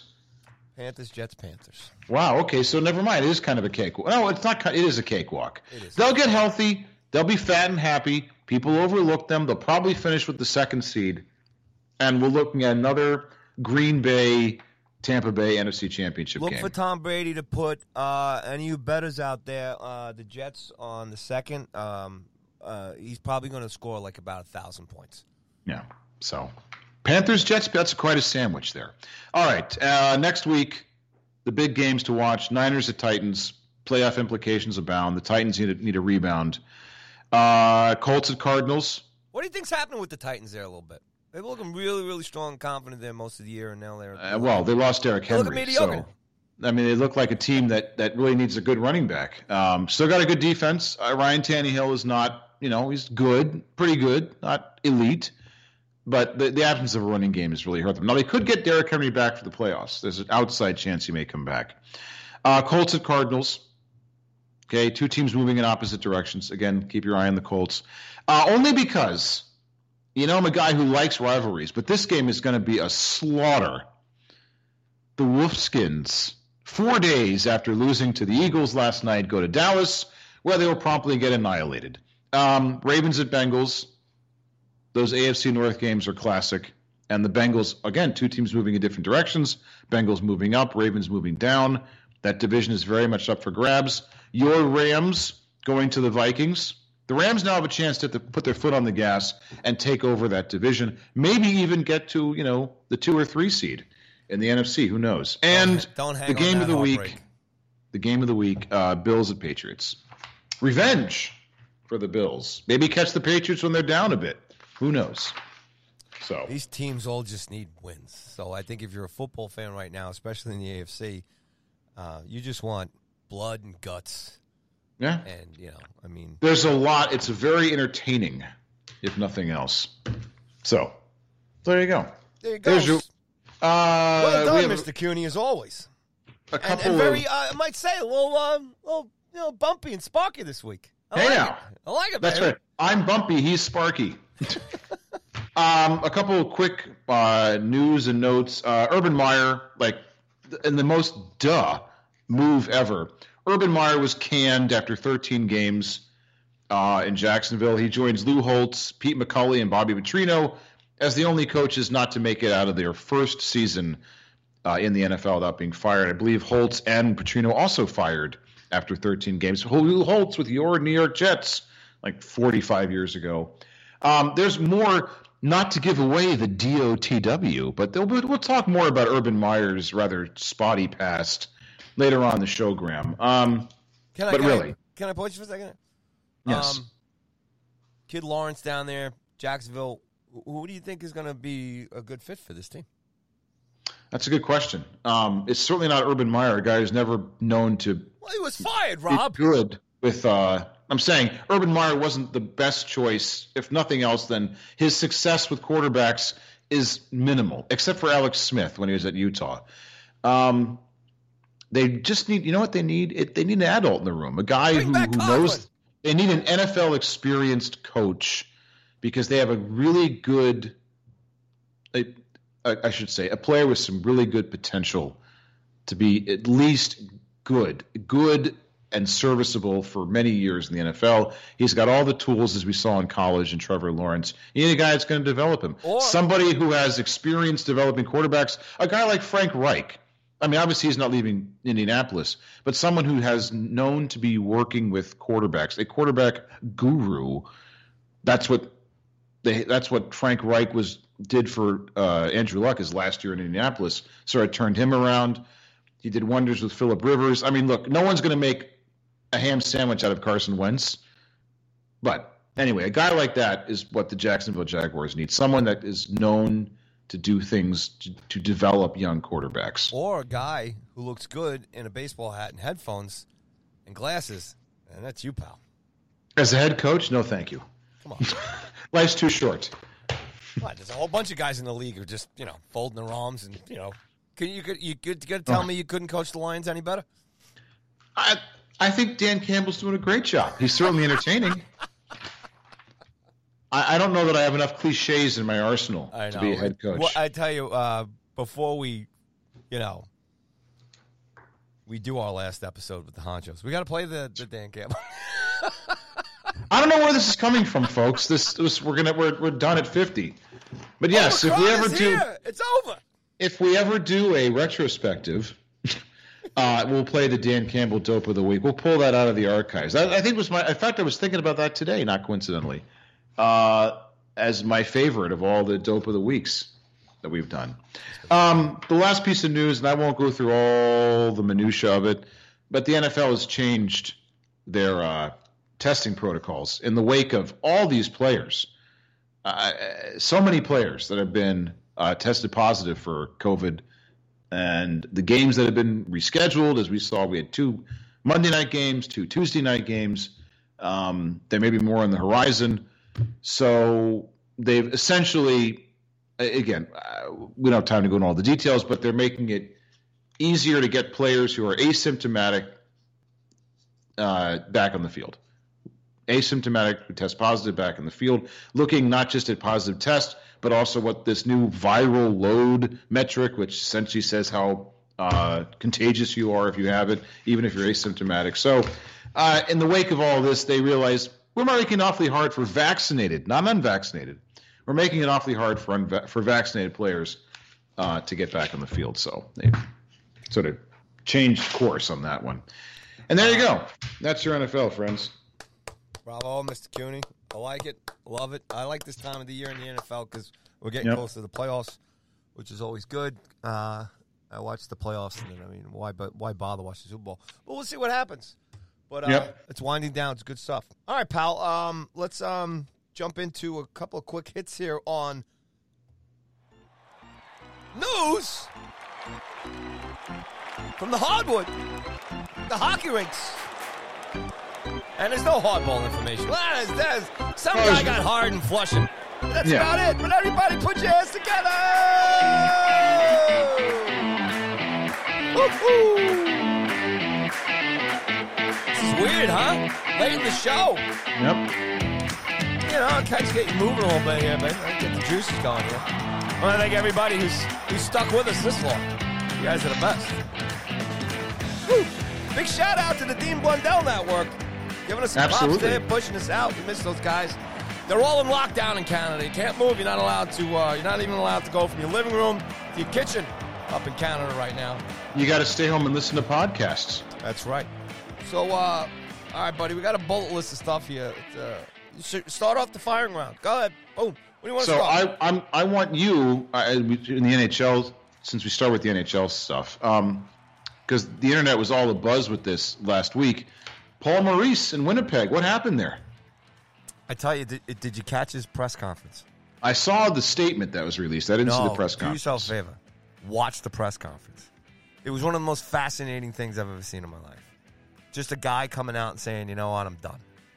Somebody else take this team. It's very rare for a coach to resign. Obviously in the middle of the season.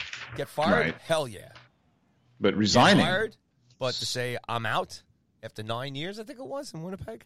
And fairly successful years. I mean, he was no slouch.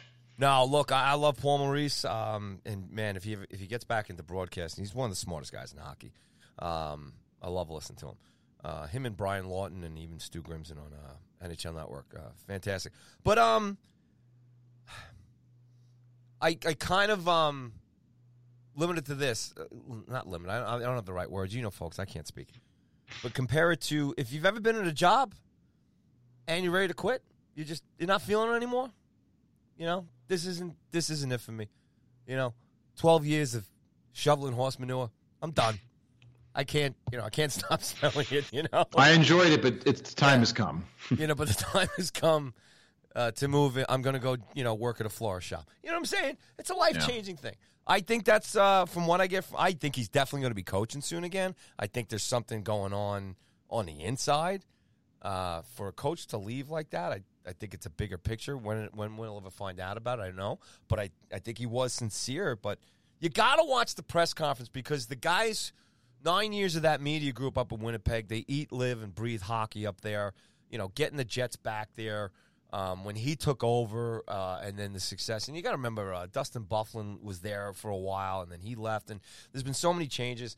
My good buddy, Mr. Liam McGuire, who I do a show with too every week, I think he nailed it too. I think he couldn't recover from, not recover, but the loss to the Canadians last year was brutal because they had such a good team, and the Canadians kind of came in and, all this work, and the Jets got there close there a couple of years too.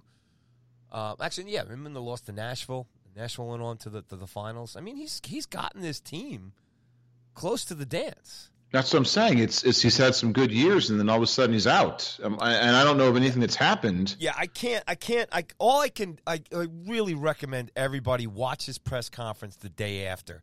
And as a sports fan, I just thought it was fascinating how he went through the questions. He tried to explain it. They asked him about the team, and he says, well, I'm not going to comment on that anymore. I'm not the coach anymore. And that's very telling. Yeah, it was unbelievable. He basically said he knows inside. He loves the team. He loves the organization, loves the city, loves the fans. But he feels that team and that locker room needs a new voice. And coaches have egos, man. Coaches are big. I mean, Paul Maurice he's a badass, man. He's coached in this league for years. And, he's gone from Hartford, and then he went into Carolina, and then he left Carolina, and then Carolina goes and wins the Cup. I mean, he's all these different things. But I can't tell people enough. Watch it, but you should too. Just as a sports guy, for seeing coaches get fired and you sit there yelling and screaming decisions that are made. The NHL where it's at right now, and you talk about this. I know the NBA was a little different, but kind of the same. Football and baseball, how they did it was the same.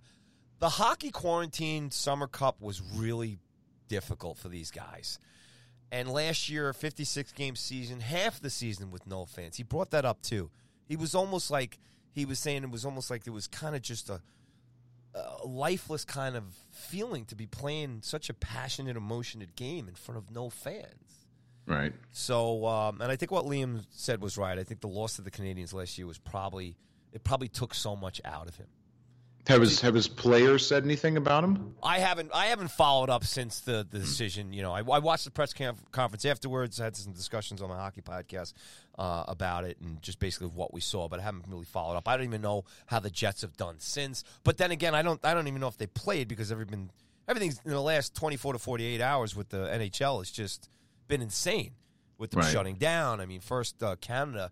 Which is a trip, and we don't have enough time to go into this, and the whole COVID thing, and Omicron, and the testing. But the NHL up in Toronto, Ontario, they were 2 hours before the game. They told the fans you can't come into the building in Montreal last week. I mean, it's crazy. And now they're the only sports team right now that's shut down. And the NFL's going on, the NBA's going on, and baseball is in a lockdown. It's so weird right now, and all this COVID stuff swinging back around. I know we're talking about Paul Maurice, but it's hockey's really been through. They're not the only sport, but I think hockey, because it's so emotional, it's so physical. It's the hardest trophy to win as far as I'm concerned. No, it is, and it's been very weird. Look at what's happened to the Islanders. I think the Islanders is a franchise too. They're gassed. And they haven't been able – I know they've had COVID and they know if they've had injuries and stuff, but even as a franchise, as an organization, they're gassed. They get back. They win 2 out of 3 of the last games. Boom. Their games are shut down again. How do you keep stepping back and building and going forward? You can't. You know, every other team in the league, they're going through this, but not the Tampa Bay Lightning, not the Montreal Canadiens. Look how bad the Canadiens are struggling this year. You know, the Dallas Stars have never been the same since they lost to Tampa in that no-fan Stanley Cup tournament. By the way, did you hear, speaking of COVID, you hear that, we finally get Nicky Backstrom back, and then he promptly goes on the COVID list. Yeah. Well, as did Evgeny Kuznetsov again. Yeah, well, I mean, this is the thing. The report is that all these guys are testing positive. None of them are getting sick. None of them have any symptoms because that's the protocol. You got to do 7 to 10 days, so that's it. So they're going to – I think the NHL, rightly so, a couple of things, and we might as well just skip into it right here anyway. Paul Maurice, great guy, great coach. The guy's going to coach again as far as I'm concerned. If not, he's got a job on TNT, ESPN, NHL Network. He's one of the smartest guys in hockey. He did hint. I think he's jumping on a rocket ship and he's getting his family and they're getting out of there. But I do think he's going to coach again. But watch his press conferences. I heard that summer before. I should watch his press conference. Okay, so the NHL pauses right now because of all the cases, the positive cases, and now they're not going to the Olympics, which I think me and you talked about many times in here. I didn't think they should have been going there for a lot of reasons. And then once the announcements came out, how China was going to be so tough with their COVID protocols, and now with Omicron and all that other stuff, obviously it doesn't make any sense. I think the NHL has a good opportunity here right now is to let's change what the NFL is doing and look what the NBA is doing too. If these guys don't have symptoms and stuff, I mean, let's keep things going here. I mean, crazy enough, being in New York, Northeast up here too. You were in New York last weekend. I think they're making an announcement on Friday whether or not they're gonna have New Year's Eve. I think you gotta kind of move only because the vaccinated people on a high level and nobody's getting sick. The cases are going up, but the death list, the stats are staying flat. So I think there's something here to talk about with the with COVID and everything else and other stuff. But getting back to hockey, I think this is a good time for them to pause, straighten the ship out, figure out what they're going to do, skip the Olympics, come back afterwards, and use the February 2 weeks to make up all these games.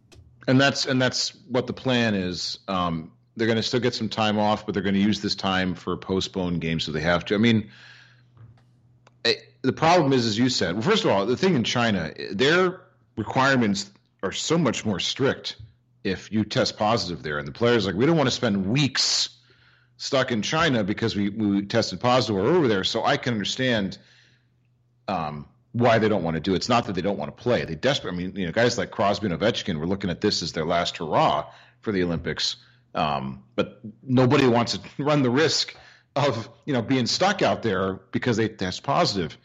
But what you said, the NFL rarely ever is a guiding light on how sports leagues ought to be run.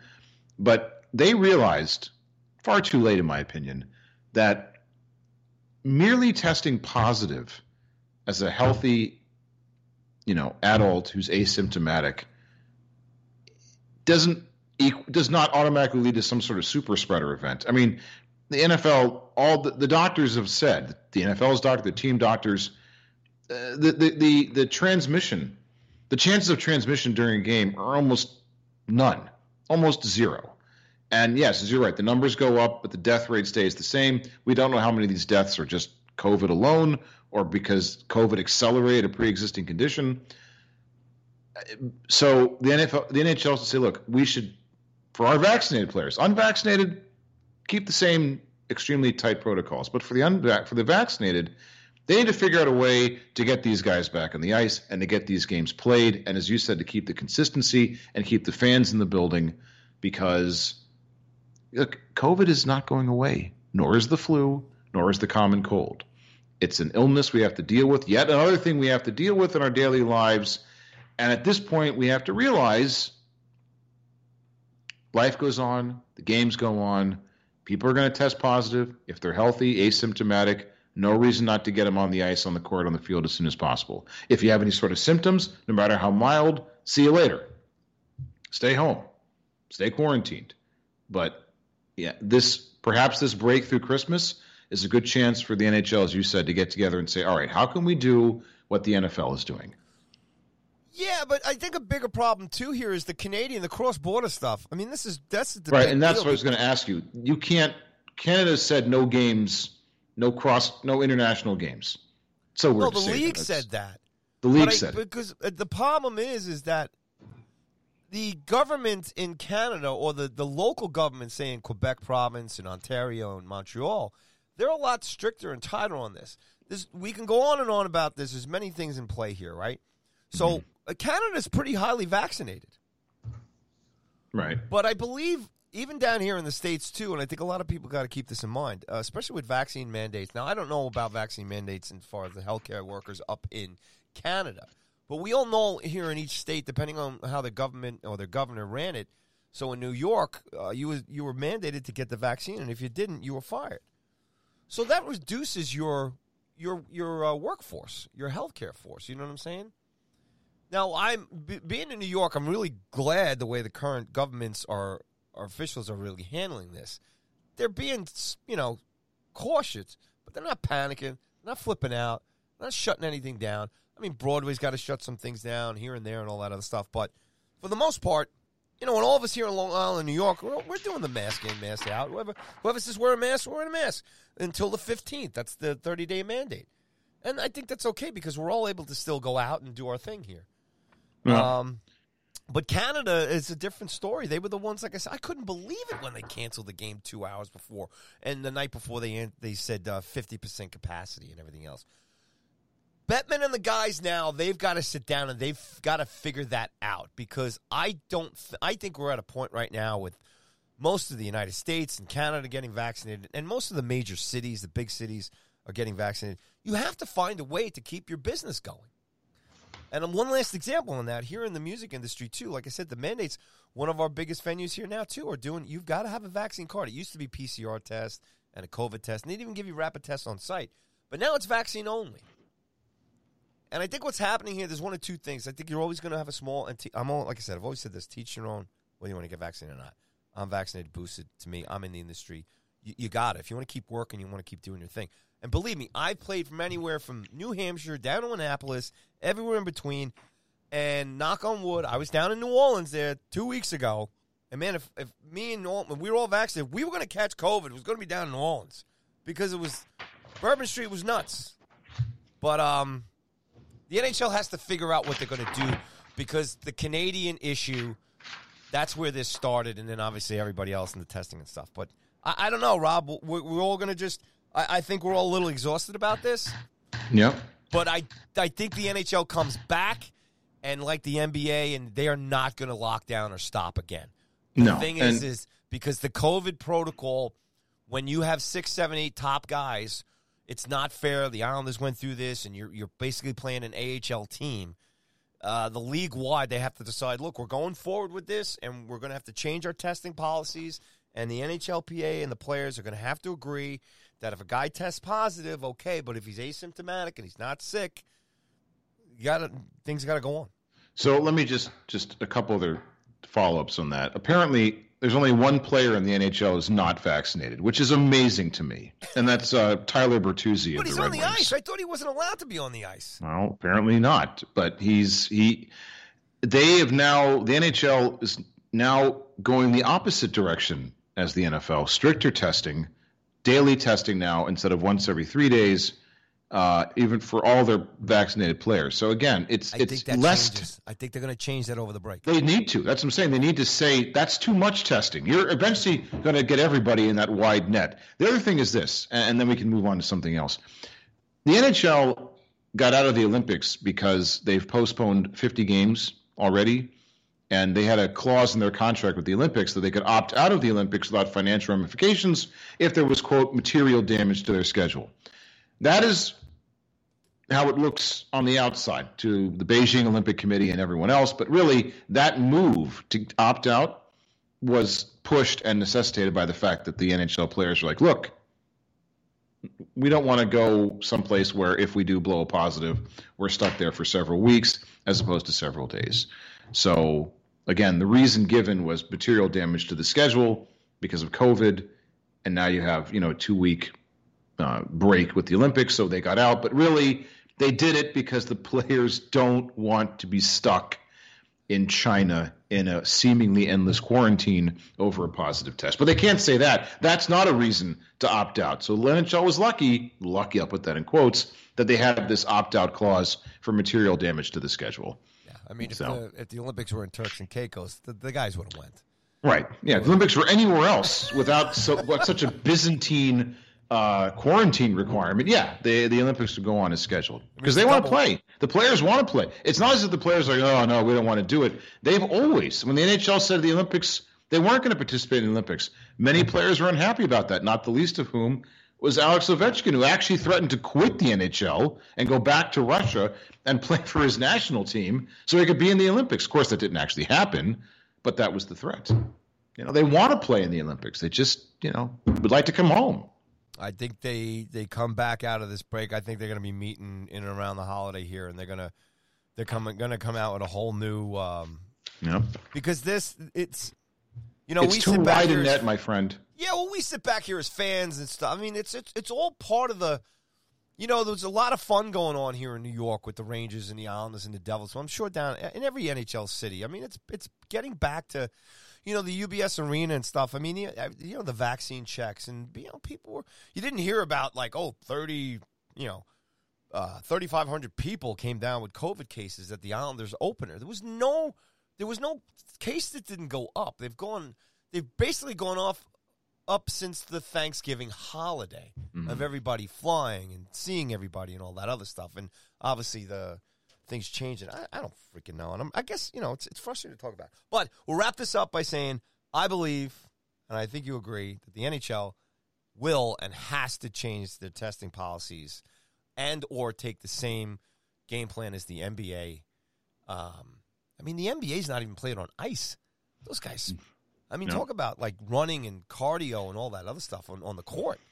That's a different level. I can't recall a single offensive, defensive lines. Yeah, I can't recall a single event, big sporting event with thousands and thousands of people that's been a super spreader event, except for a couple soccer matches in Europe. I mean, otherwise, the idea they'd be super spreaders just hasn't materialized.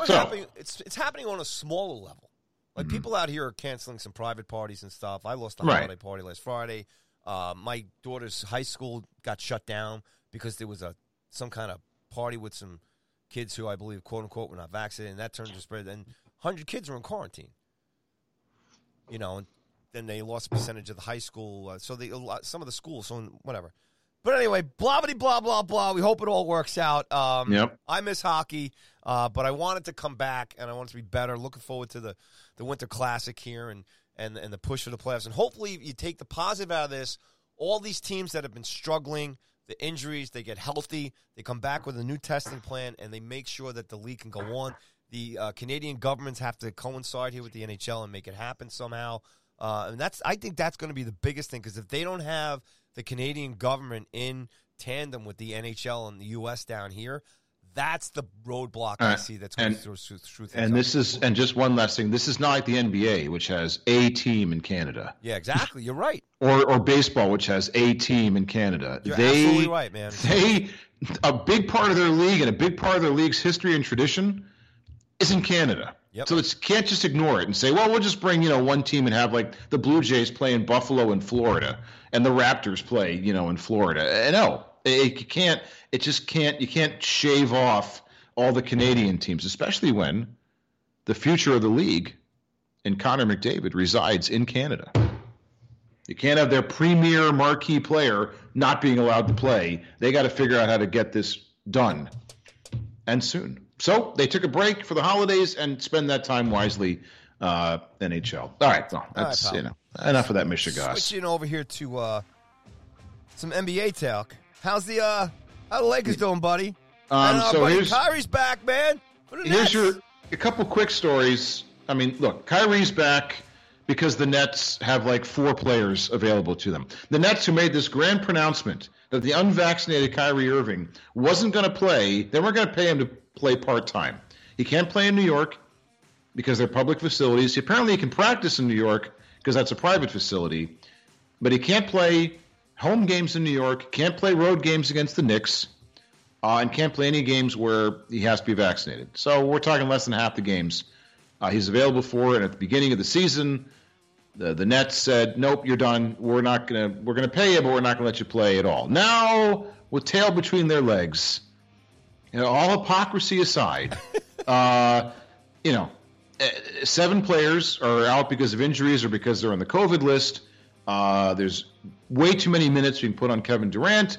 And so they relented and said, well, maybe we were a bit hasty on the whole. We're not paying you to play part-time.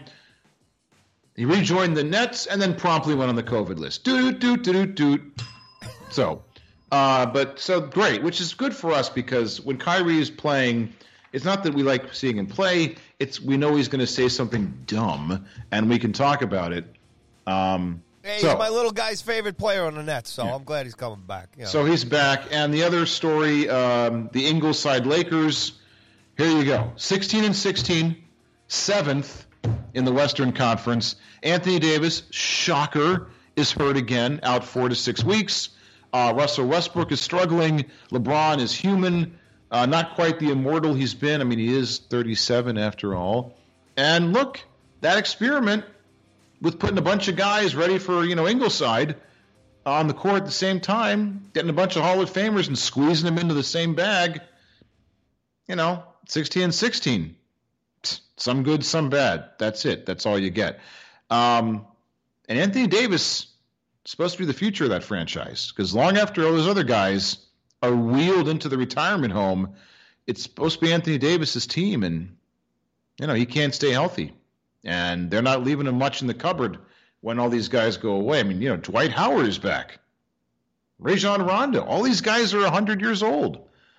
And again, LeBron James is finally, after 17 years, 18 years, 19 seasons, whatever it's been, starting to show his age a bit.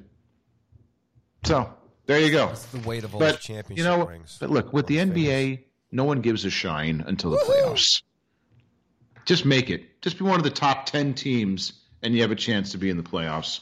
So nobody cares. Hey, real quick, last thing. I know you want to say something about replacement players, but hey, no, they're placing. No, we got to put our hands together for Mr. Stephen Curry. Oh, the all-time leader in 3-point field goals. Absolutely, doing it in New York, baby. Yep. Love it. No matter how much he tried to do it at home, didn't quite work out that way. So good for him. Look, by the way, can't get a Stephen Curry jersey anywhere, folks. Really? No. You can in the mall, Roosevelt Field here on Long Island, but they're like $100, and not for kids anyway. You know what? Just get a blue tank top, right, in yellow paint, 3-0 and Curry on there. It'll be fine. Baseball, as you know, is still shut down. We got, some news on my pal, my good friend, Buck Showalter. Who? Buck Showalter. Who's he managing, baby? That's right, your New York Metropolitans. He's taking over! The Amazins! Woohoo! La da da da da da da. Spend so much money bringing the buck. If they don't win, we don't give up. Woo! Woo, woo, woo. What do you think, pal? Well, first of all, as an Orioles fan, Buck Showalter rejuvenated the Orioles franchise. How many championships did he win in Baltimore? Listen, it doesn't here in Baltimore. Remember what I said about consecutive, 500 seasons in Pittsburgh? We'd take that here. We're just a guy who can win more games than he loses. That's a start. Compared to the we have very low standards now, Paul. This is not New York. God. But he did take the Yankees and the Diamondbacks to the brink of a World Series title, handed the keys to somebody else who then promptly went out and won the World Series. How many parades in Baltimore when Buck was there? It doesn't matter. We're not talking about Baltimore. In fact, there have been no parades while Buck was there because he's never won the World Series. But his teams in Arizona, in New York, and even in Texas, he gets them, close, and then they get that final step with somebody else. Look, he's got a team of older players. The Mets are clearly in a win-now sort of mode with Scherzer and DeGrom and Marte and all these 30-plus players they have. Scherzer's what, 47? How old is he? He's way up there. Done. He's one bad stretch. They need a guy who's old with experience, and that's what they have. They interviewed other guys who had no big league experience, but the Mets, since Terry Collins, have not had any experienced major league managers. And how's that worked out for them? Not so good, if you're wondering what the answer is. So they bring in a guy who's a winner, who has plenty of major league experience. He's not the most analytic-driven manager, but he's going to win you some games. And look, if he gets them close and then hands the keys to someone who's younger and more analytics-driven, who gets him over the hump, so be it. After Mickey Callaway and Luis Rojas, this is a huge Buck doesn't have upgrade. any skeletons in his closet. It's a huge upgrade. Well, if he's hired by the Mets, there's a good chance that there's a skeleton or two dancing in the closet for him. So, it's a great hire. I'm happy. Pat Secor is happy, our number one Mets insider here on the Sports Honchos. So good for them. I'm glad they finally, just like when the Caps, when Trotz left, when he was pushed out by Ted Leonsis. What a dope that guy is. We had tried a parade before and after Trotz of guys with zero NHL experience on a team filled with veterans. And the last guy before Trotz, Ron Wilson, had experience, took him to the Stanley Cup Finals. Trotz comes in with experience, they win the Cup. I can't believe you haven't mentioned Bruce Boudreau at his time in the Capitals. And now he's bringing the Magic to Vancouver. But when you bring in an experienced guy in a team laden with veterans, like our guy now, it was like Laviolette. They finally said, fine, we're going to open up our checkbook for an experienced guy. The team performs well. Same thing here in New York. They need a guy with experience. They got a great manager, at least for a couple of years. They'll probably fire him, and then the team will win the World Series the next year. What's going to happen for these, the Met fans. What's going to happen, right? Or they're going to find out that, he's a... No, the league's not going to come back for 2 years, okay? No. And then he'll retire because he's too old. Scherzer will be done. He'll be 40, 39, 40. It'll be over. That's true. Although, look, as I said last time we did this show a couple weeks ago, they're going to come back. Once there's a chance to make money, once they have to worry about attendance and gates, spring training, or even the regular season, they'll be back. They're just taking a break. They'll figure it out because... Did you hear about that story where they were knifing the MLB teams, the AAA clubs? No. I got to find that for you. I scantily read it. But, yeah, there was an investigation came out. They were trying to shut down all their minor league clubs. Well, I know. Didn't MLB.com, aren't they not talking about players and teams because there's a lockout? And I saw another story on the San Francisco Chronicle. I didn't read the whole thing. Something about they actually... me and you as sports guys who have a podcast, we should read the articles. I saw the story. I'm like, but we have so much to talk about. Like, am I really going to go down this rabbit hole if they had, some balls were different than other balls depending on the parks? It's just, if we did a baseball show, there's a good idea, a baseball-only podcast. That's the kind of story for it. But there's just so much going on in baseball. Look, none of it matters. The lockout doesn't matter until we actually start missing games, which isn't going to happen. Even these two extremely contentious sides. We have a $5 bet. Are going to get it done. Yeah, I'm going to bet $5 that they don't come back this year. No, this year? Yeah, the whole year? Yeah. Oh, why don't you send me $5 now? Because I'm hoping I'm dead wrong, and I'll be very happy to send you that $5. But I don't think they're coming back. I'm going to go ahead and spend it now because I think that's as surest thing as there is in betting. My friend. You said the whole year. I mean, they're not coming back. Okay. I think they're back, by the end of January. In fact, Showalter's first game at Citi Field will be him retiring. Yeah. They're going to introduce him as the new manager of the Mets, and he's probably going to go out, bow, and say, good night, everybody. I'm retired. Have a nice life. All right. Oh, man. Well, that was fun. Oh, man. Can't make it up. Well, good luck, Metsies. Yes. Is it time? Yes. Let me get the drummer out of the closet here. Hey, his personal life is his own. Time for the last time in 2021 for the Dope of the Week. Dope of the Week. That's awesome, dude. That's right. The last time in 2021, you get to hear me say the following words. The Gags Gang and I, you remember them, spend countless hours each week in the basement of the Go Sports Media Complex to come up with each week's winner. And you can, for absolutely no reward, save for our undying respect and gratitude, help pilot the show by nominating your own Dope of the Week. Use the hashtag DOTW on Twitter, at Cuthbert Live, at Bitter and Rage, at Sports Honchos, at Go Sports Media Co. And who will be carrying the mythical Sports Honchos Dope of the Week cup around the ice rink of shame this week? That's right. Shad Khan, owner of the Jacksonville Jaguars, who allegedly play professional tackle football in the National Football League. Khan, a 71-year-old Pakistani billionaire who made his money off making bumpers for cars and customized trucks, is also the owner of soccer team FC Fulham and professional wrestling organization All Elite Wrestling. He also has an epic mustache, the best in professional sports since Sparky Lyle and Al Hrabowski. Khan made headlines last week when he fired Jags coach Urban Meyer after only 13 games. Meyer at the time had a sparkling 2-11 record and was threatening to drive overall number 1 draft pick Trevor Lawrence straight into the ditch of wasted NFL talent. Make no mistake about it. Meyer had to go. And Khan is not the DOT dubs because he fired Meyer or even because he fired him after only 13 games. No, Khan is the Dope of the Week because he never should have hired him in the first place. The Jags have had a spotty history since they came in the league as an expansion team in 1995, but since 2007, they have been on an absolute garbage barge of misery. Since 2007, they have had only one winning season, with 10 or more losses in 9 of the last 10 seasons. Since Khan took over, he has presided over 9 losing seasons in 10 as an owner. And yes, they made the AFC Championship game in 2017, but that is a mirage and aberration.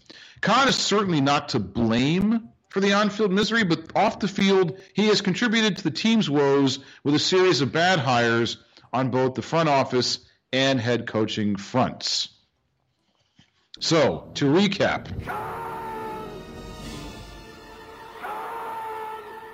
when Khan took over in December 2011, he retained GM Gene Smith, who hired coach Mike Mularkey. Both were gone at the end of the 2012 season. Khan then hired GM Dave Caldwell, who hired Gus Bradley as head coach. 4 years and 14 wins later, Bradley was fired after the 2016 season. In 2017, Khan reached into a sack of nostalgia and brought in the most successful coach in franchise history, Tom Coughlin, this time as Executive Vice President of Football Operations. Coughlin brought in Doug Marrone as head coach. The good news is that the Jags made the AFC Championship game in Marrone and Coughlin's first season. Sadly, that was the high water mark for both of them. Marrone won 23 games in 4 seasons and was fired after the 2020 season, in which he went 1-15. Coughlin was fired after the 2019 season when the NFLPA warned players not to sign with Jacksonville because of the grievances filed by players that had been disciplined by Coughlin. And in 2020, Caldwell was also given the boot. So, Khan needed a win. Khan needed a win going into the 2021 season. After many years of swooning over Meyer, he finally got his man on January 14th, 2021. After the hiring, Khan proudly proclaimed, "This time, I got it right."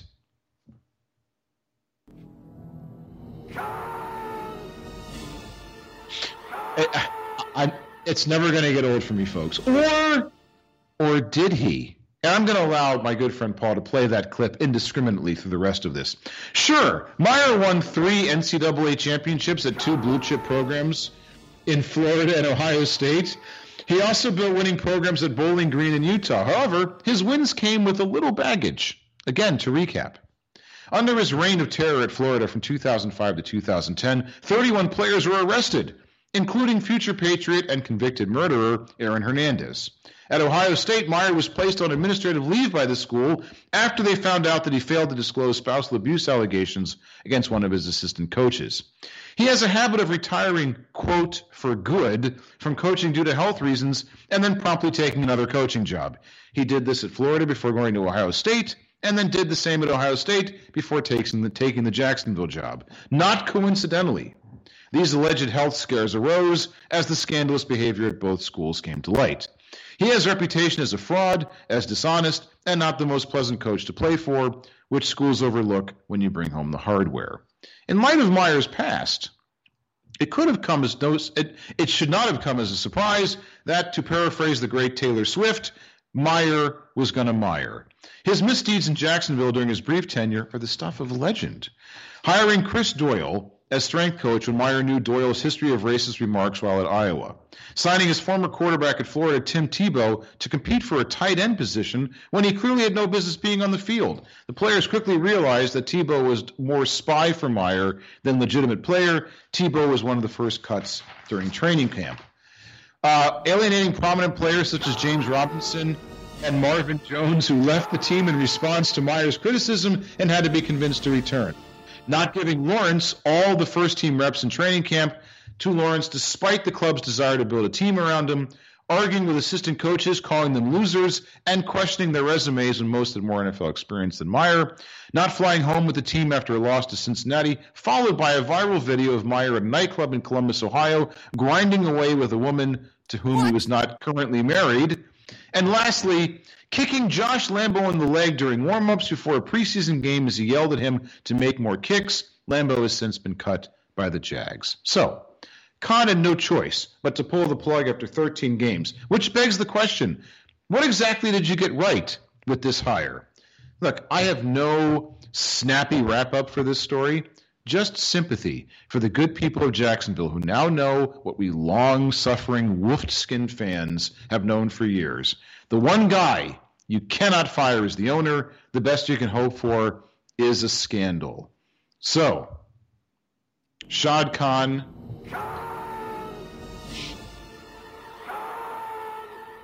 for turning a mediocre franchise into a truly awful one, for being the most laughable con since Ricardo Montalban and his fake chest plate, and for once again, proving that in sports, if it ain't broke, keep trying until it is. You are the Sports Honchos Dope of the Week. Congrats, Shad. Your certificate is in the mail. And one more time, who won it?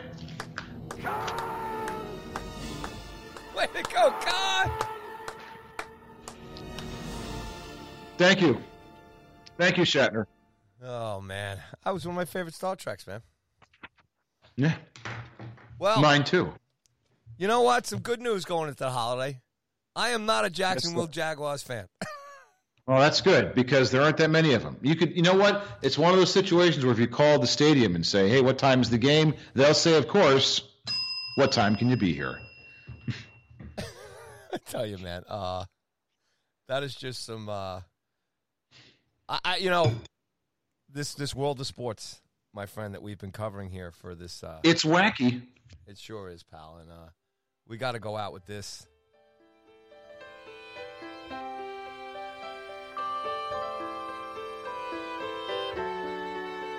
Who is it, buddy? You know who it is. Met my old lover in the grocery store. It's Dan Fogelberg. Yeah, baby. What is it, the Old Lang Syne? There you go, man. Oh, God. I don't think he's signing autographs, by the way, Dan Fogelberg. You remember the song Run for the Roses about the Kentucky Derby? Ugh. And the leader of the band is dead, but his something lives on. Don't ruin Dan Fogelberg for me right now. I like this song, okay? Bringing back a lot of memories of sitting in my parents' car listening to FM radio in its nascency. Those are great memories because you were obviously on your way to some wonderful vacation with your family. Like New York. And I said, someday I'm going to be back here without my podcast spouse. Well, pal, as we wrap up this show, a couple of words that you want to say? You want to reflect back on 2021? No.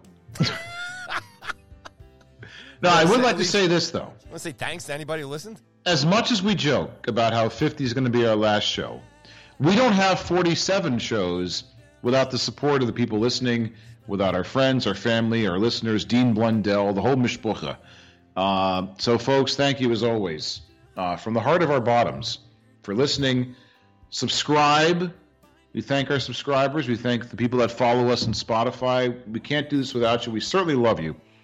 And this holiday season, since we're not going to see you again until, next year, more than ever on these next 10 days or so, be nice to each other. You see Willie Mays out there and his family, give him a hug and say, thank God you're still with us. And give someone a hug. Be safe. Be friendly out there. Love each other, the whole thing. And, again, seriously, we have no show without you guys. Otherwise, we're just talking to ourselves. And we can do that, anytime. So thank you for allowing us to get on the air and make schmucks of ourselves. We appreciate it. And hopefully, we go more than 51 episodes. So 51? Whoa. No, more than 50. Okay, yeah. More than 50. We're knocking wood, All right, pal. Well, look, thanks for not mentioning me at all in that monologue or endologue or whatever. I want to thank you, Rob, for all these 47 episodes that we've done here together. The time and the commitment that we've spent away from our families, our loved ones, our pets, everything, to look face to face. We promised everybody we would get the video. We never did. We're good at breaking promises. Me and you have gotten a little testy at certain times in the shows, and that's healthy. It's to me, that's the sign of a healthy relationship. That's what we live for. Yeah, well, that's love. All right, let me make it up to you. No, because I have a couple things to say, folks. Oh, okay. If you ever go to New York City and you have a friend that lives in the area, you should probably reach out to them. Just let them know you're going to be there. Give them a little heads up. Maybe there's a chance. Get a hug, because everybody needs a hug. All right? Especially Willie Mays. If you run a podcast for like a whole year, and you talked about doing this show for more than that, maybe 8-9 years, and then when you're asked to say a few things before you say goodbye for the final show of the year, mention the guy that you work with. Okay, let me make it up to you, Paul. Paul, if you ever find yourself in the D.C. area, you're always invited. Anytime. Hey, you like that? And as Renee Zellweger said to Russell Crowe in the movie Cinderella Man, you're the champion of my heart. Aw, that's awesome. There you go. There you go, friend. And as Rocky screamed out at the end of Rocky 1, Adrian. Yo, Adrian. Can we get one more? Can we get one more con just to send folks off into 2022, or is that tape's been burned already? I might be able to do it for you. Anyway, no, seriously, thanks everybody for listening. It's been a blast. It's been up and down. We appreciate some of the nights the weeks we've had to kind of take a break here and there and stuff. And, me and Robert, number one, we have a lot of fun doing this. We're making absolutely no money. But we love spending time with each other. And we do appreciate the crew that's out there that is listening and then does get it. And thank you to Dean Blundell and those guys for supporting us. And we look forward to coming back here to do our final 3 episodes. Let me just restate. We are making zero money. Zippy Skippy. We don't need to because we are loaded. Yeah. We are not doing this because of the massive payday. We are doing this because people seem to like it, and they miss us when we're gone, and we miss you when we're gone.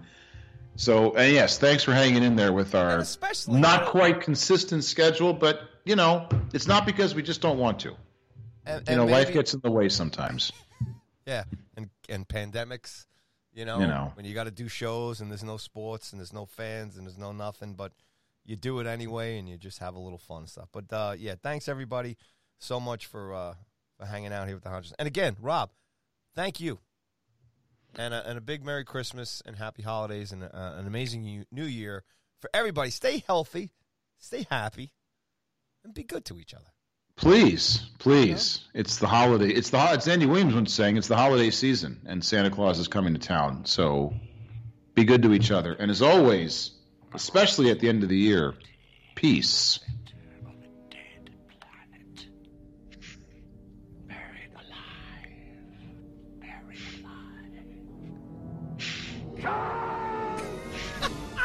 That was Urban Meyer talking to Shad Khan.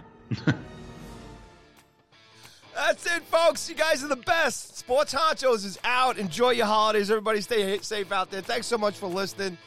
Rob, I appreciate all the work you do. Everybody doesn't realize Rob does a lot of work. The wraparound, the NCAA stuff was phenomenal this year. The college football.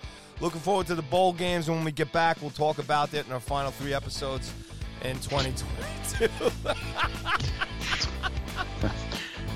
We love you, baby. So optimistic are you? All right. Happy New Year, everybody. Be safe. And I'm just around. I don't want to say goodbye, but I have to say goodbye. I love you, buddy. Before you say goodbye, the shows sound as good as they do because no one's as good on the board with the production and the marketing as my friend Paulie. So there you go. We try. Tell your friends, and so on and so on. All right. Robert Cuny, Mr. Paul Cuppett, your sports honchos are out. Thanks for listening to the Spectacular Sports Honchos Holiday Spectacular. We'll see you on the other side. 2022, baby. Be good.